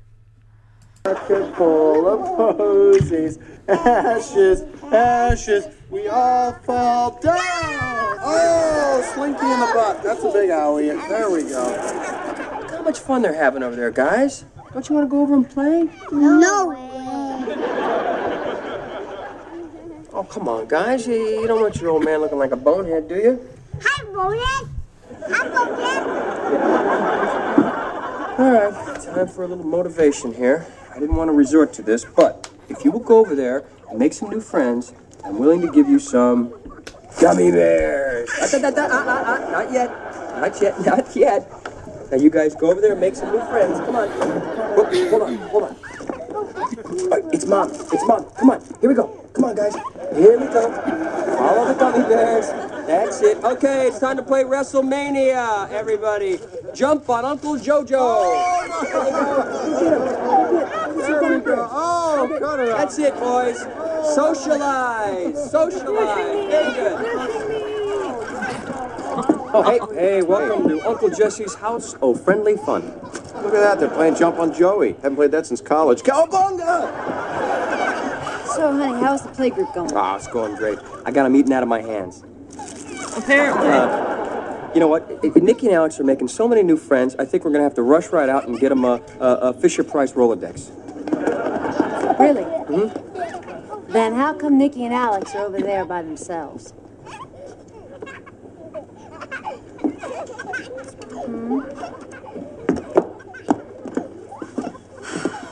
Look, Jess, we have a problem.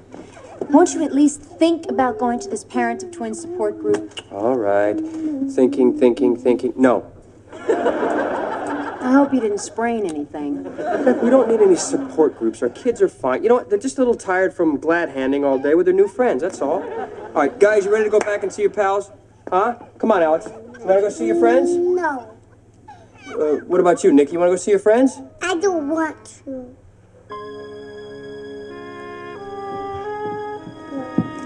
Patrick. Beck, we have a problem. Yeah. She's told you that many times. So, we're at, I'm guessing, Fraser Street Elementary School, because it's also the same school setting of Jesse's night school, whether I think he's already finished with that, or whether it's coming up, the Subterranean Graduation Blues. But he's standing there so nervous, biting his fingernails, like, hi, my name is Jesse, and, I'm a parent of twins, and everyone's like, hi, Jesse, all collectively as one pod of people. He sits down quickly, like, ah! These people, like, freak him out. We also have Seth, he's dressed all in white. He's got a little fro going on here. He's got a peace neck. He looks like somebody who would run one of those. I would even say it looks like somebody who would probably run one of those cults. One of the born-again leaders that's all draped in white. So we have 1, 2, 3. Wait, is that maybe 4 other couples? I see another. Well, that couple's together, and then you see another pair of legs, a pair of lady legs. But the only ones I think that get speaking roles are gonna be the older man and his curly-haired wife. You know, the Phil and Phyllis, with the 2 twins named Phil and Phil, but spelled differently. Those 2. Who look kind of old to be having 15-year-old twins. Becky looks at him like, that's all you have to say? And Jesse, whispers, hi, my name is Jesse, and I'm a parent of twins. It's a major breakthrough for me. And Becky just looks at Jesse and says, you're not going to tell him about our problem, are you? And Jesse's like, it's none of their business. I'm like, then why are you there? He is so resistant to help. So Seth gets up, goes behind Jesse, puts his hands kind of out, like, I'm sensing a red aura here. Jesse jumps up, really creeped out. He's like, what, red aura, what red aura? And Seth says, well, everyone's aura here is green, which means open to change. Yours is red. I mean, stop. Go no further. Seth says, your feelings, as he emphasizes with his hands, can't get through the intersection. And Jesse looks around at everybody and asks, what is this, traffic school? Becky gets up and it's like, look, why don't I tell everyone about her? And Jesse's like, Becky, please. Jesse, if you're not going to say anything, then at least let Becky. Because she at least is asking for the help. She's been wanting to since the beginning of the episode. And you've been 100% resist. You know what? He could have stayed home. And she could have went to the meeting by herself. I don't think it's necessarily you and your spouse it's required you both have to be here. And Jesse starts picking on the other people. Like, look, he actually pulls her down into her seat. It's like, I'm sure there are people here with problems far more serious than ours. Like, take a look at this guy over here, and he's pointing at Phil, who his eyes are literally bugging out, like, like, okay, yeah. What's your story, man? So he gets, and the thing is, I'm wondering is if the other people, because Seth said their auras are green, so maybe they've already shared in an earlier session, and they're open to advice and support from, and hearing other people's experiences. Jesse gets up and wanders over to Phil, puts a hand on the guy's shoulder, and says, now look at this guy here, everybody. Now here's the guy with problems. Jesse's like, spill it, man. Go through the intersection. Okay, so he starts off by saying, yesterday, our 15-year-old twin sons, Phil and Phil, so Phil for one Phil, and then Phyll. I've never seen that spelling in my life. Phyll, isn't that short for Phyllis? You just add an IS to the end? Oh, yeah, Becky's look of, oh, really, this guy couldn't come up with, because apparently he named one kid after himself and one after his wife. Whatever. And he's like, oh, spelled differently, of course. Like, that doesn't help your case, or theirs. How would the kids in school, I mean, they're 15.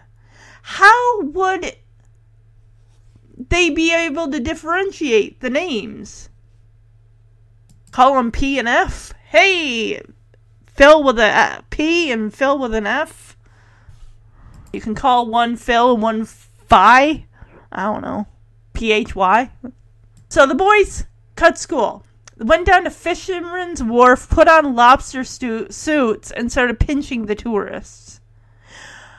Well, they cut school to do this. They didn't wait till after school. Oh, we're gonna cut school. We're gonna go to Fisherman's Wharf. We're gonna hit up the seafood restaurant, and then we're gonna take the employee. Oh, one of those people that are outside wearing a crab costume, spinning a sign around, "Hey, our lobsters are 25% off today only," or "Buy one lobster, get two free," or something to that effect. Jesse, of course, cannot contain his laugh. Oh, God. Becky, look at this guy over here. Now this dude's got issues. He's got problems. And we thought our problem with our kids were bad. Woo. But yeah, he's laughing during the make lobster suits. This guy's got problems. But then he turns on the sympathy charm and takes and puts his hands on the guy's arm we're there for you, man. And the guy said, thank you. Jesse! Oh my goodness. So Seth, of course, comes in and takes over and asks, when did you first notice there was something wrong? And Phil brings up the fact that, when they were about 3, they wouldn't play with other kids. They would always be off by themselves. And Phil even admits to bribing his kids with candy. And I love how Becky, slaps Jesse on the arm, see, I shouldn't have done that. And Phil is saying how, wow, I really wish we'd had a group back then when our boys were 3. Maybe today my Phils wouldn't be dressed up like crustaceans. But Jesse, of course, is grasping onto the information about the fact that the two Phil twins would not play with the other kids. They would only socialize with each other. He's like, hold on, back up a bit here. Now, you said when they were 3, they would only play with each other? They wouldn't socialize with the other kids? Phil says, they tried everything. They took them to all the play groups. Phil even kind of laughs at this and says, we even tried to bribe them with candy. Worst thing we could have ever done. And Phil even says the more we pushed them, the more they clung to each other. And Jesse is like, well, this is terrible. You got to do something, Seth. Help them. Help me. Help us. And Seth's like, help us? And Jesse's like, all right. Green light. And this is where he brings up the fact that their sons, Nikki and Becky, and, their twins, Nikki and Alex, will not socialize with each other. They will not be one without the other. They're always together. We had a play group. They would just go off by themselves. So yeah, Jesse's like, help us, help him. And Seth is like, help him? Like, yeah. Just like, alright, green light, help me. Jesse, I love how he kind of thumbs back and feel like, it's too late for him. His kids are lobsters. I love how Jesse's like, no offense, man. And Phil's like, just grasping Jesse's hand, like, none taken. I love how Becky, wants her voice to be heard because, she's also the parent of the boys. She says, well, what Jesse means is, well, we're having the same problem with our twins. They're not, lobsters yet. They're more like teeny tiny hermit crabs. But the point is, they don't like socializing with anyone but each other. I like that Seth addresses that this is a very common problem for twins. So it's not like it's something really unheard of. Like, oh, well, I've never heard that before. But no, I bet anything. This probably is a common thing with twins. And Seth even says that there's no pressure to socialize because there's always somebody to play with, to talk to. There's someone always around. And Seth even says it's good to give them individual attention. Interests. And he looks at Phil and Phyllis. Names. And Phyllis like, told you, Phil. And Phil's like, shut up, Phyllis. Just looked so, well, not so old, but they look like they're both like 55 years old. And they got 15-year-old twins. So maybe they had their kids late in life, I guess. I don't know. But it's just, Seth continues giving Jesse and Becky advice, saying your twins don't have to do everything together. If one of them likes science and the other one likes music, take one to a museum and, one to see cats. That's the thing, though. I mean, even though the boys are 3 years old, they could have been kind of each one taking a twin. And I'm not just saying Jesse takes Nikki out and Becky takes Alex out. Switch it up. One day you'll take Nikki out, Jesse, and then Becky will take out Alex. The next weekend, swap. Jesse, you take Alex, so that way each twin is getting this, a good amount of time with a different parent. And that way you're helping develop their interests outside of themselves and not just throwing your own interests onto, your kid. Like, well, I like music and I like motorcycles. I want my, Jesse's probably like, I want my boys to be into that too. And that's good if they are, but let them decide what, and I get it, their boys are 3. They're still trying to figure out what their own interests are, even, being that young. But it's like, let them decide if that's what they like. Don't force it on them because that's what you're interested in. You want to have something in common with your kid. If they have an interest to them that is not really, it's never been your thing or whatever, but take an interest. Show them that you're like, okay, this normally isn't something I'd be into, but you're interested into it, and I want to, be able to have a relationship with you, so yeah. And that's the thing, even in Fuller House, the boys were, going to college together, going to the same college, dropping out of that same college, getting a fish taco truck. There's nothing that set each boy apart from the other one. I get it, when the show ended, we didn't get much. We didn't even really know what real interest Michelle had because she was like 9 years old when the show ended. So there's a big block of time of development for Michelle. I mean, we saw she was doing the go-kart derby in season 8. She liked soccer at one point. But I guess in Fuller House they kind of filled in some gaps saying she's in New York.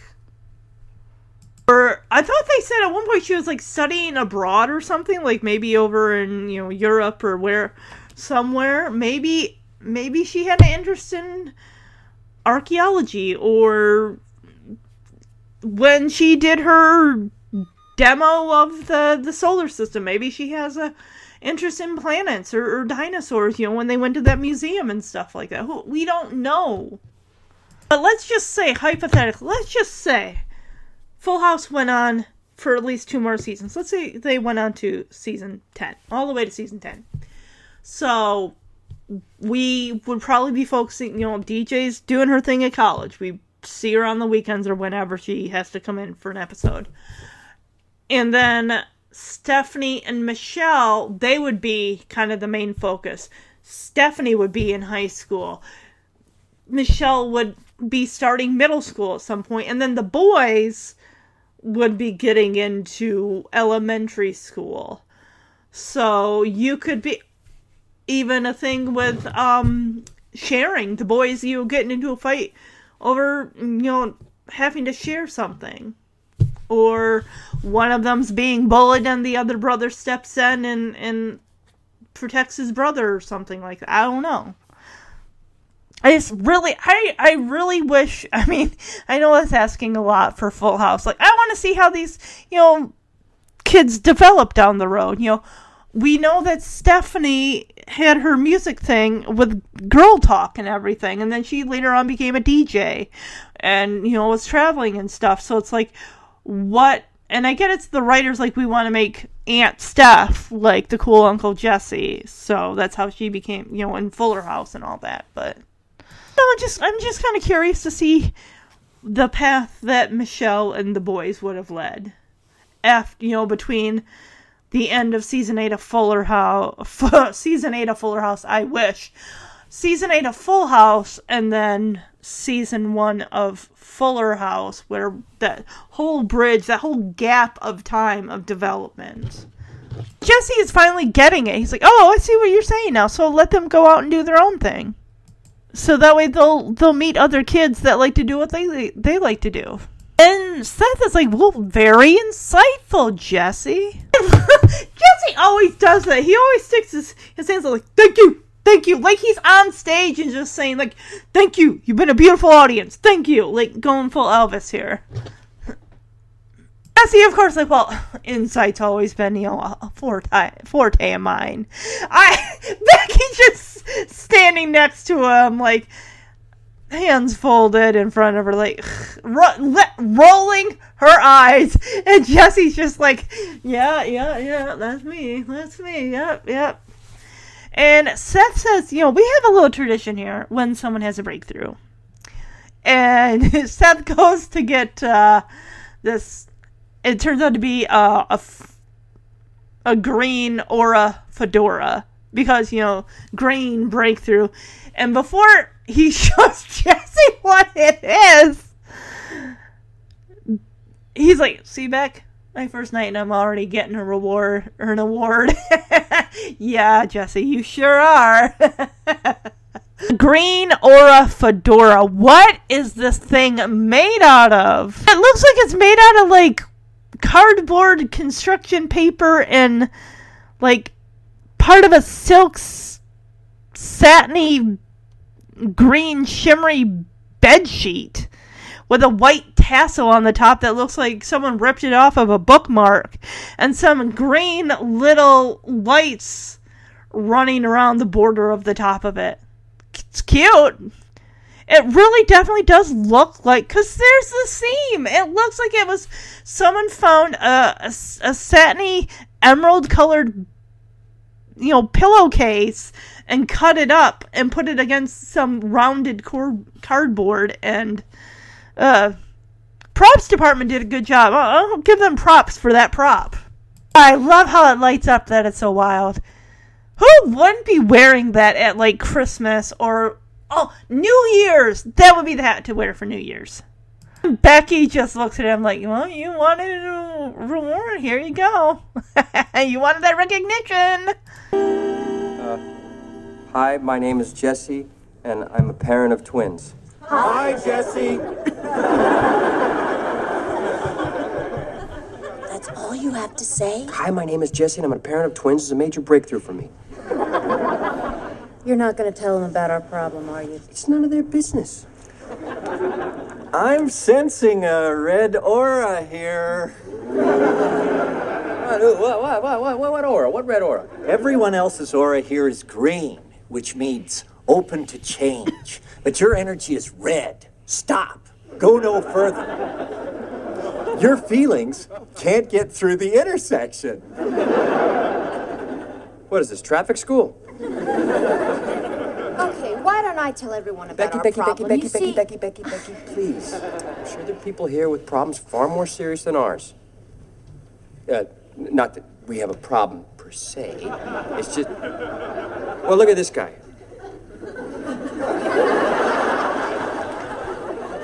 Now, here's a guy with problems. Spill it, man. Go through the intersection. Let it out. Let it out. Thank you. Yesterday, our 15-year-old twins, Phil and Phil, spelled differently. They cut school, went down to Fisherman's Wharf, put on lobster suits, and started pinching all the tourists.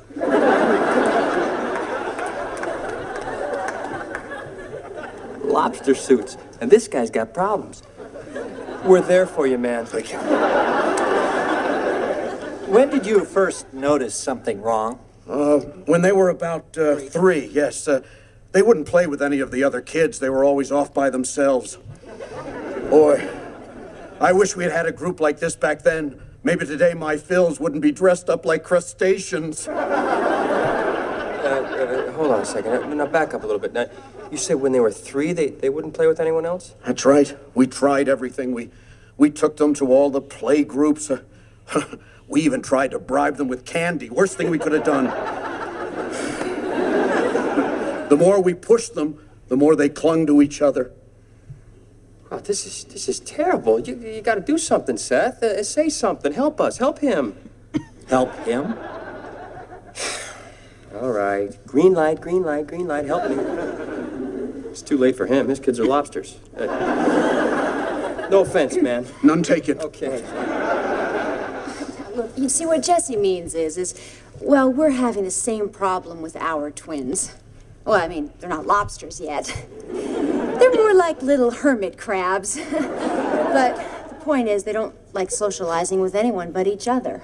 This is a very common problem for twins. On the one hand, they always have someone to play with, so there's no pressure to socialize. But on the other hand, it's good to give them individual attention, interests, names.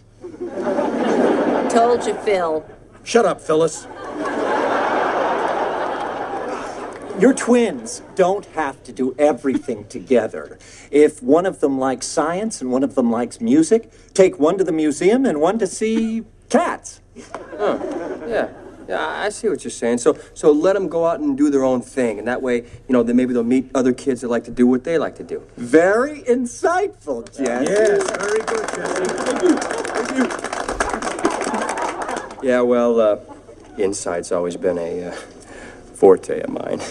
We have a little tradition here when someone has a breakthrough. Oh, yes, Seth? Check this out. My first night, I'm already getting an award. Jess, Holding his hand out. you get to wear the green aura fedora. Oh, I hope that's been sanitized since the last person wore it. That's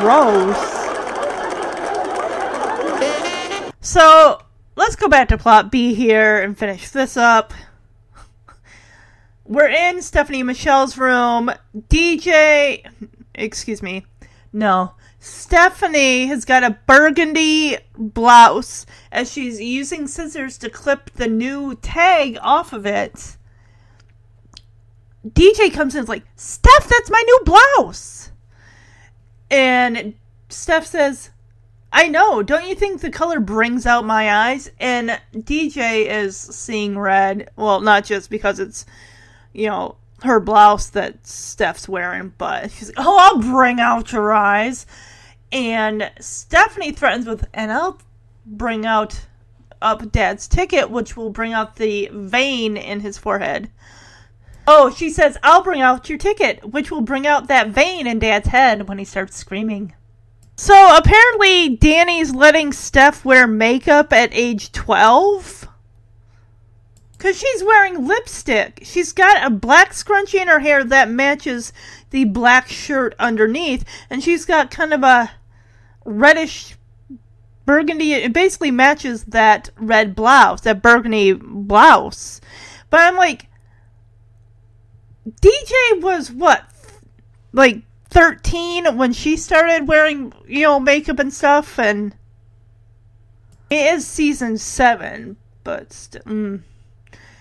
And what is Michelle wearing? Her sweater? DJ's sweater? Well, this family likes to wear plaid, big time, which I love plaid too, so. This sweater, this green sweater is literally swallowing this Olsen twin. Oh my gosh! Oh wait, no, that was a different one. Michelle comes in and DJ asks, Michelle, why are you wearing my sweater? And Michelle, as she's like, because that sweater is swallowing her hands and her arms as she's twirling the excess sleeve in a circle. Like, because I can. DJ's had enough. She's like, that's it. You guys are taking this way too far. And Michelle is like, fine, why don't you tell Dad? Just as Danny is coming in with the laundry. And he's like, tell Dad what? And DJ's like, oh, just tell Dad how nice Steph and Michelle look in my clothes. And yeah, Danny, as he's bringing in the laundry and puts it on Steph's bed, is like, oh, yeah, they do look nice. And Stephanie just keeps going to town with this. Like, oh, you know what would look great with this new blouse? A new pair of socks. And she says, a new pair of socks would be just the ticket. And DJ's pretty much, she doesn't know what to do. So fine, I want you guys to get everything you deserve. And Danny is like looking at the girls like, oh, this is wonderful to see my daughters getting along with each other like this. Nice to know that my dad talk had this effect on you. He leaves, comes back and says, wait, my dad talks never have this kind of effect on you. What's going on in here? And none of the girls will say anything. And Danny's like, And he looks at Steph and Michelle.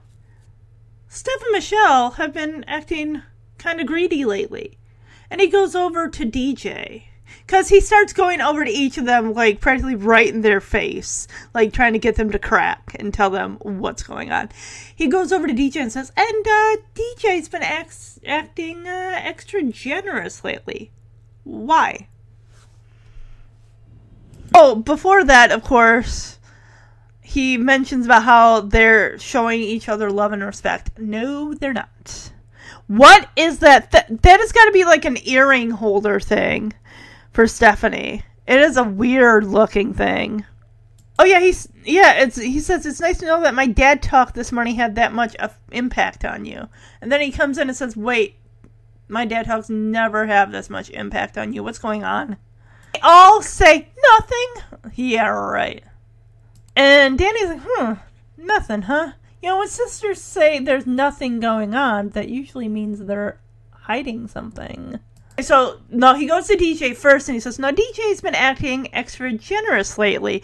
And he puts his head right next to her head, kind of like trying to look her in the eye. Like, why is that? Why are you acting so generous? And Stephanie and Michelle, as he starts walking over to them, is like, have been acting extra greedy lately. Why? Because he's, like, right in Steph's face. And Danny bends down to look at Michelle as he says, you know, it can only mean one thing. And Michelle cracks, but not on DJ's ticket. As she says, I did it! I used your toothbrush to brush Comet's teeth. And Danny's like, ew. Okay, can only mean two things, but we're going to talk about that one later. Oh, gross! And then she probably put it back in the... Ugh. Ugh. You know where that dog's mouth has been, and nowhere good. Throws up her hand and is like, Dad, call off the investigation. I got a ticket. And he stands up and looks at her. He doesn't scream at her, but she, like, kind of cuts him off before he can say anything. Now, it wasn't a speeding ticket or anything. Kimmy was airing out her socks. And her feet out the window was obstructing my view. And Danny's like, I smelled something weird, but I just thought I hit, like, a muskrat or a possum or something. So he goes over to DJ and says, "Ask Deej, why didn't you tell me?" And she's like, "I'm sorry, Dad." She admits, she was afraid that, Danny would get mad at her and never let her use the car again, because she doesn't have her own car. Danny then turns to Steph and Michelle and says, "Oh, I don't suppose somebody found out about all this and used this information to enhance her own wardrobe." Michelle gets up and goes over to Stephanie and says, "That's you, right, Steph?" And Steph looks at her and says, "That's both of us." Yeah, nice try, Michelle, but you're not getting out of this one. Well, Stephanie at least sounds like she's sorry. Because she's like, "Sorry, Deej." And Michelle's like, "Me too." So, Danny turns to Deej and says, "I'll tell you how we're going to deal with this." Okay, so I thought this was going to be in the Sisters in Crime. No, this is this episode. As he says, for the next 2 weekends, all right, DG, the only time you can use my car is to take Michelle and Steph around. And DJ's like, "Dad, that's unfair. That's totally unfair." And Stephanie's like, "I think it's totally fair." And Danny's like, oh, you're going to love this then. For the next 2 weekends, you and Michelle are grounded. Fair, 100%. Not only would I ground them if I were Danny, I'd be like, you girls are going to be doing extra chores as well. And DG, I think, should have to give up her allowance to help pay for that ticket. I think Steph and Michelle should as well, also, because even though they didn't cause the ticket, although Kimmy kind of did, but I think because them blackmailing DJ, that they should be like, well, your allowance is going to be suspended for a few weeks until this ticket gets paid off, aside from you also being grounded. Because I think they're getting off, the girls, Steph and Michelle are getting off very, very lightly, where they're just grounded. What? They're not going to do extra chores to pay off some of that ticket, even though they didn't get it. And it's not like Danny can go over to Kimmy's house and demand that Kimmy or Kimmy's parents pay for that parking ticket. Or speeding ticket, excuse me. The fact that Stephanie and Michelle, after Danny tells them that they're grounded, their jaws are like on the floor, like, what? You really thought you weren't going to get punished for blackmailing your sister? Are you serious right now? I get Michelle 7, but it's like, sweetie, these actions, they're going to have consequences. Oh, Michelle adds, but then DJ can't take us anyplace. Yeah, that's the beauty of it. Oh, Danny says no. See, that's the fair part. Steph, that's my new blouse. I know. Don't you think the color brings out my eyes? Oh, I'll bring out your eyes. And I'll what was she going to do? Which will bring out that vein in Dad's head when he starts screaming. Michelle, why are you wearing my sweater?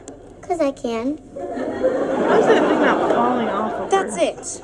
You guys are taking this way too far. They really Why are. don't you tell Dad? Tell Dad what? Tell Dad how great the girls look in my clothes. Oh, yeah. You know what would look great with this blouse? A new pair of socks. New socks? I think new socks will be just the ticket. Fine. I want you guys to get everything you deserve. This is just wonderful to see my daughters getting along with each other like this. Showing each other love and respect. Wow, it's nice to see that my dad talk the other morning had this much impact on you. My dad talks never have this much impact on you. What's going on in here? Nothing? Nothing. Huh. You know, when sisters say there's nothing going on, it usually means that they're hiding something. Now, DJ has been acting extra generous lately. Why? And Stephanie and Michelle, they've been acting extra greedy lately. Why? You know, It can only mean one thing. I did it. I used your toothbrush to brush Comet's teeth.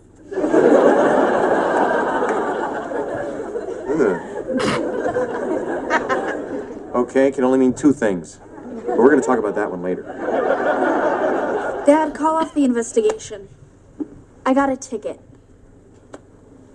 Now, it wasn't a speeding ticket or anything. Kimmy was airing out her socks and her feet obstructed my vision. You know, I thought the car smelled funny. I thought she just hit a muskrat or something.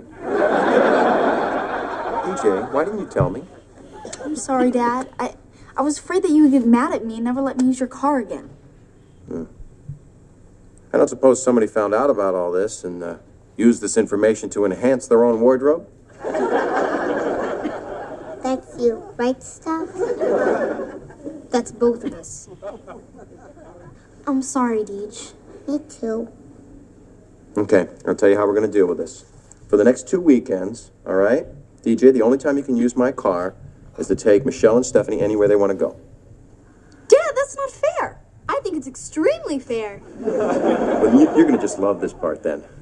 For the next 2 weekends, Steph, you and Michelle are grounded.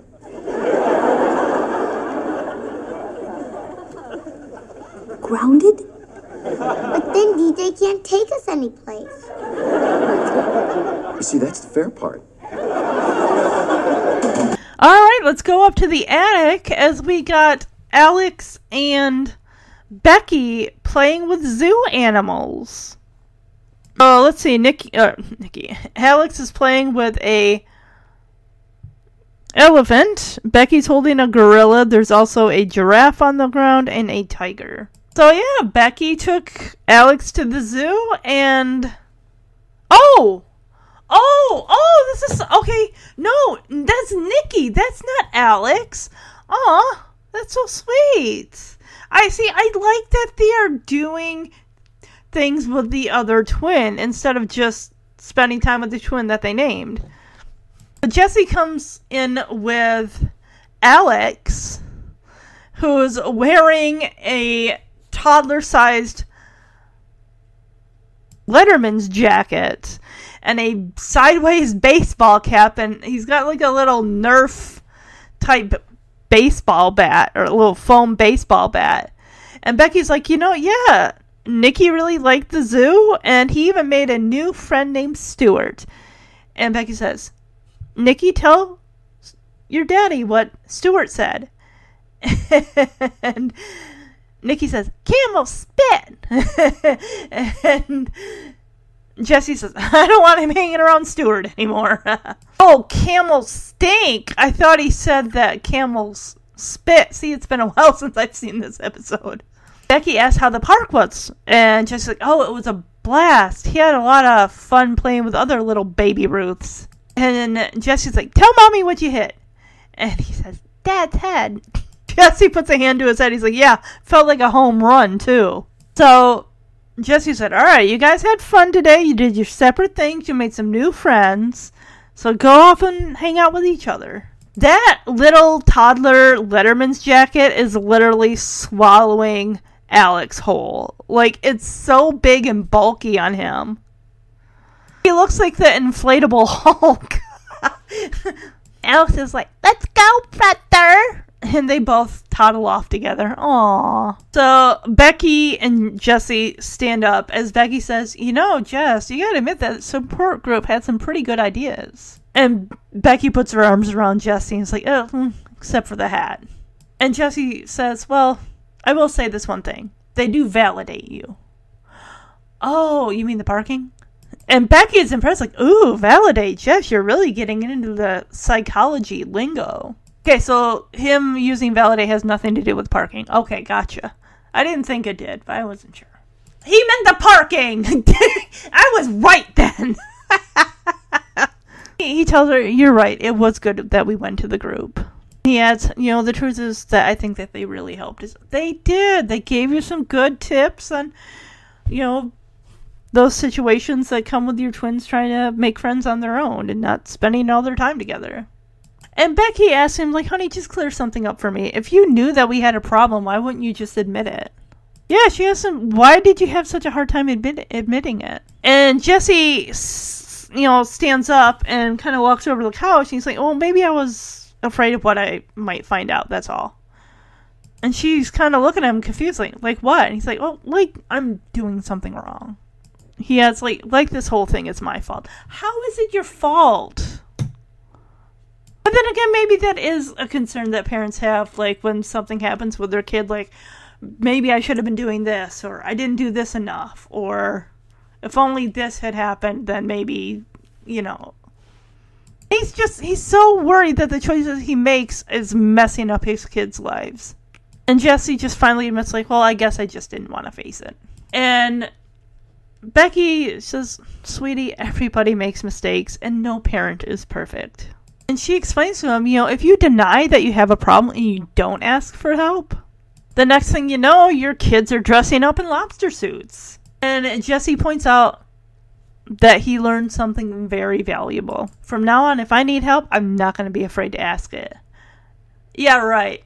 Nah, I don't think so. This isn't easily solved from you asking, not wanting help, and then, like, no, we know there are other times when you're not going to ask for help when you know you need it. It doesn't matter. With Jesse, it just comes down to his pride. And then Becky, I love her outfit. Oh, so beautiful. And maybe because it's red. I like her jeans. Are really awesome, too. She's like, you're kind of sexy when you're vulnerable. So he's like, help, my lips. And she leans in and kisses him. Aww. I love Jesse and Becky as a couple. They're just, they're so amazing. Of course, we end the episode as he breaks away from the kiss and says, as to which I must say, have mercy. What does the elephant say? He's chasing him. He's chasing him? Hey, guys. Chasing him? Hi. How was the zoo? Oh, it was great. Nicky really loves animals, and you know what? He made a new friend named Stuart. Oh, yeah? Yeah. Nick, tell Daddy what Stuart said. Camels stink. I don't want him hanging around Stuart anymore. How was the park? Oh, it was a blast. He played with a bunch of other little baby Ruths. Tell mommy what you hit. Guy's head. Yeah. Felt like a home run, too.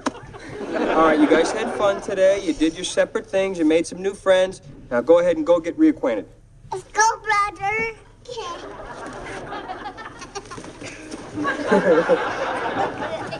Well, honey, you gotta admit, that support group had some pretty good ideas. Well, except for the hat. Yeah. Well, I will say this one thing. They do validate you. Ooh, validate. Jess, you're really getting into the psychology lingo. I meant the parking. You're right, Beck. It was good. It was good we went to the group. And the truth is that I think they really helped us. Honey, just clear something up for me. If you knew that we had a problem, why did you have such a hard time admitting it? I don't know, Beck. Maybe I was afraid of what I might find out, that's all. Like what? Like I'm doing something wrong. Like this whole thing is my fault. Like I'm messing up my kid's life. I guess I just didn't want to face it. Oh, sweetie. Everybody makes mistakes. I mean, no parent is perfect. But if you deny that you have a problem and you don't ask for help, well, the next thing you know, your kids are dressing up in lobster suits. Well, let me tell you something. I learned something very valuable. From now on, if I need help, I'm not going to be afraid to ask for it. You know, you're kind of sexy when you're vulnerable. Help. My lips. Help. Help. Yeah, right. It's a hang. Aww. As to which I must say, have mercy.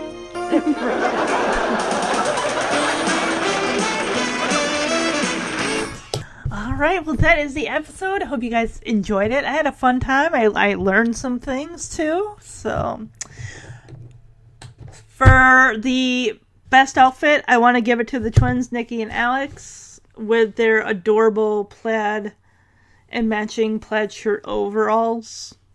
Thought those are adorable. Worst, of course, like I said, that cowhide looking, pale, tannish, with a weird something or other image on the back of it, Jesse's leather vest. Just blah, blah, blah. I say runner-up best, of course. I really liked Alex's little Letterman jacket type thing. It was so adorable. So cute. I love the brown leather sleeves. It was so cute. Worst runner-up, Stephanie's choker. Boo. No, thank you. Boo. Teachable Tanner moment. A couple of them in regards to DJ, Steph, and Michelle.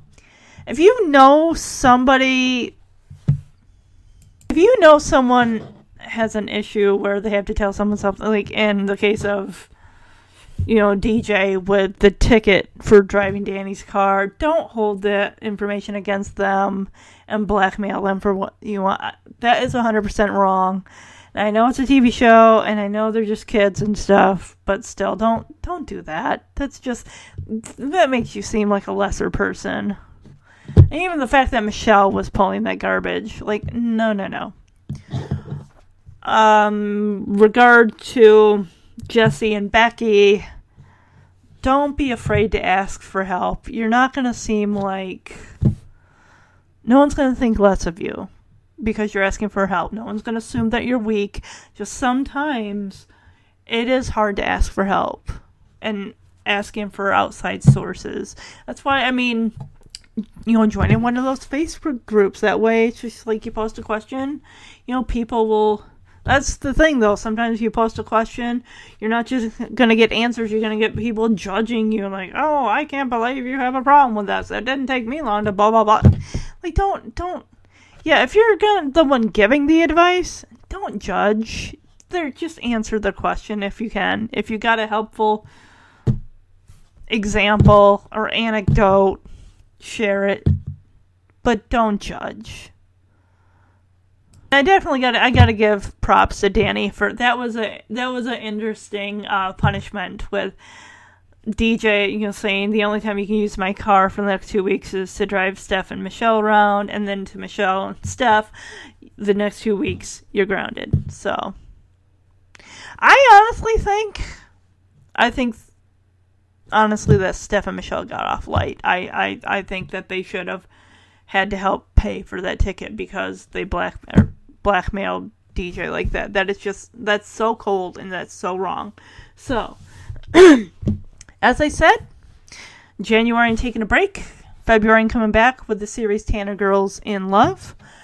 And in January I will be covering Middle Age Crazy from season 3 with Stephanie for Jodie Sweetin's 39th birthday.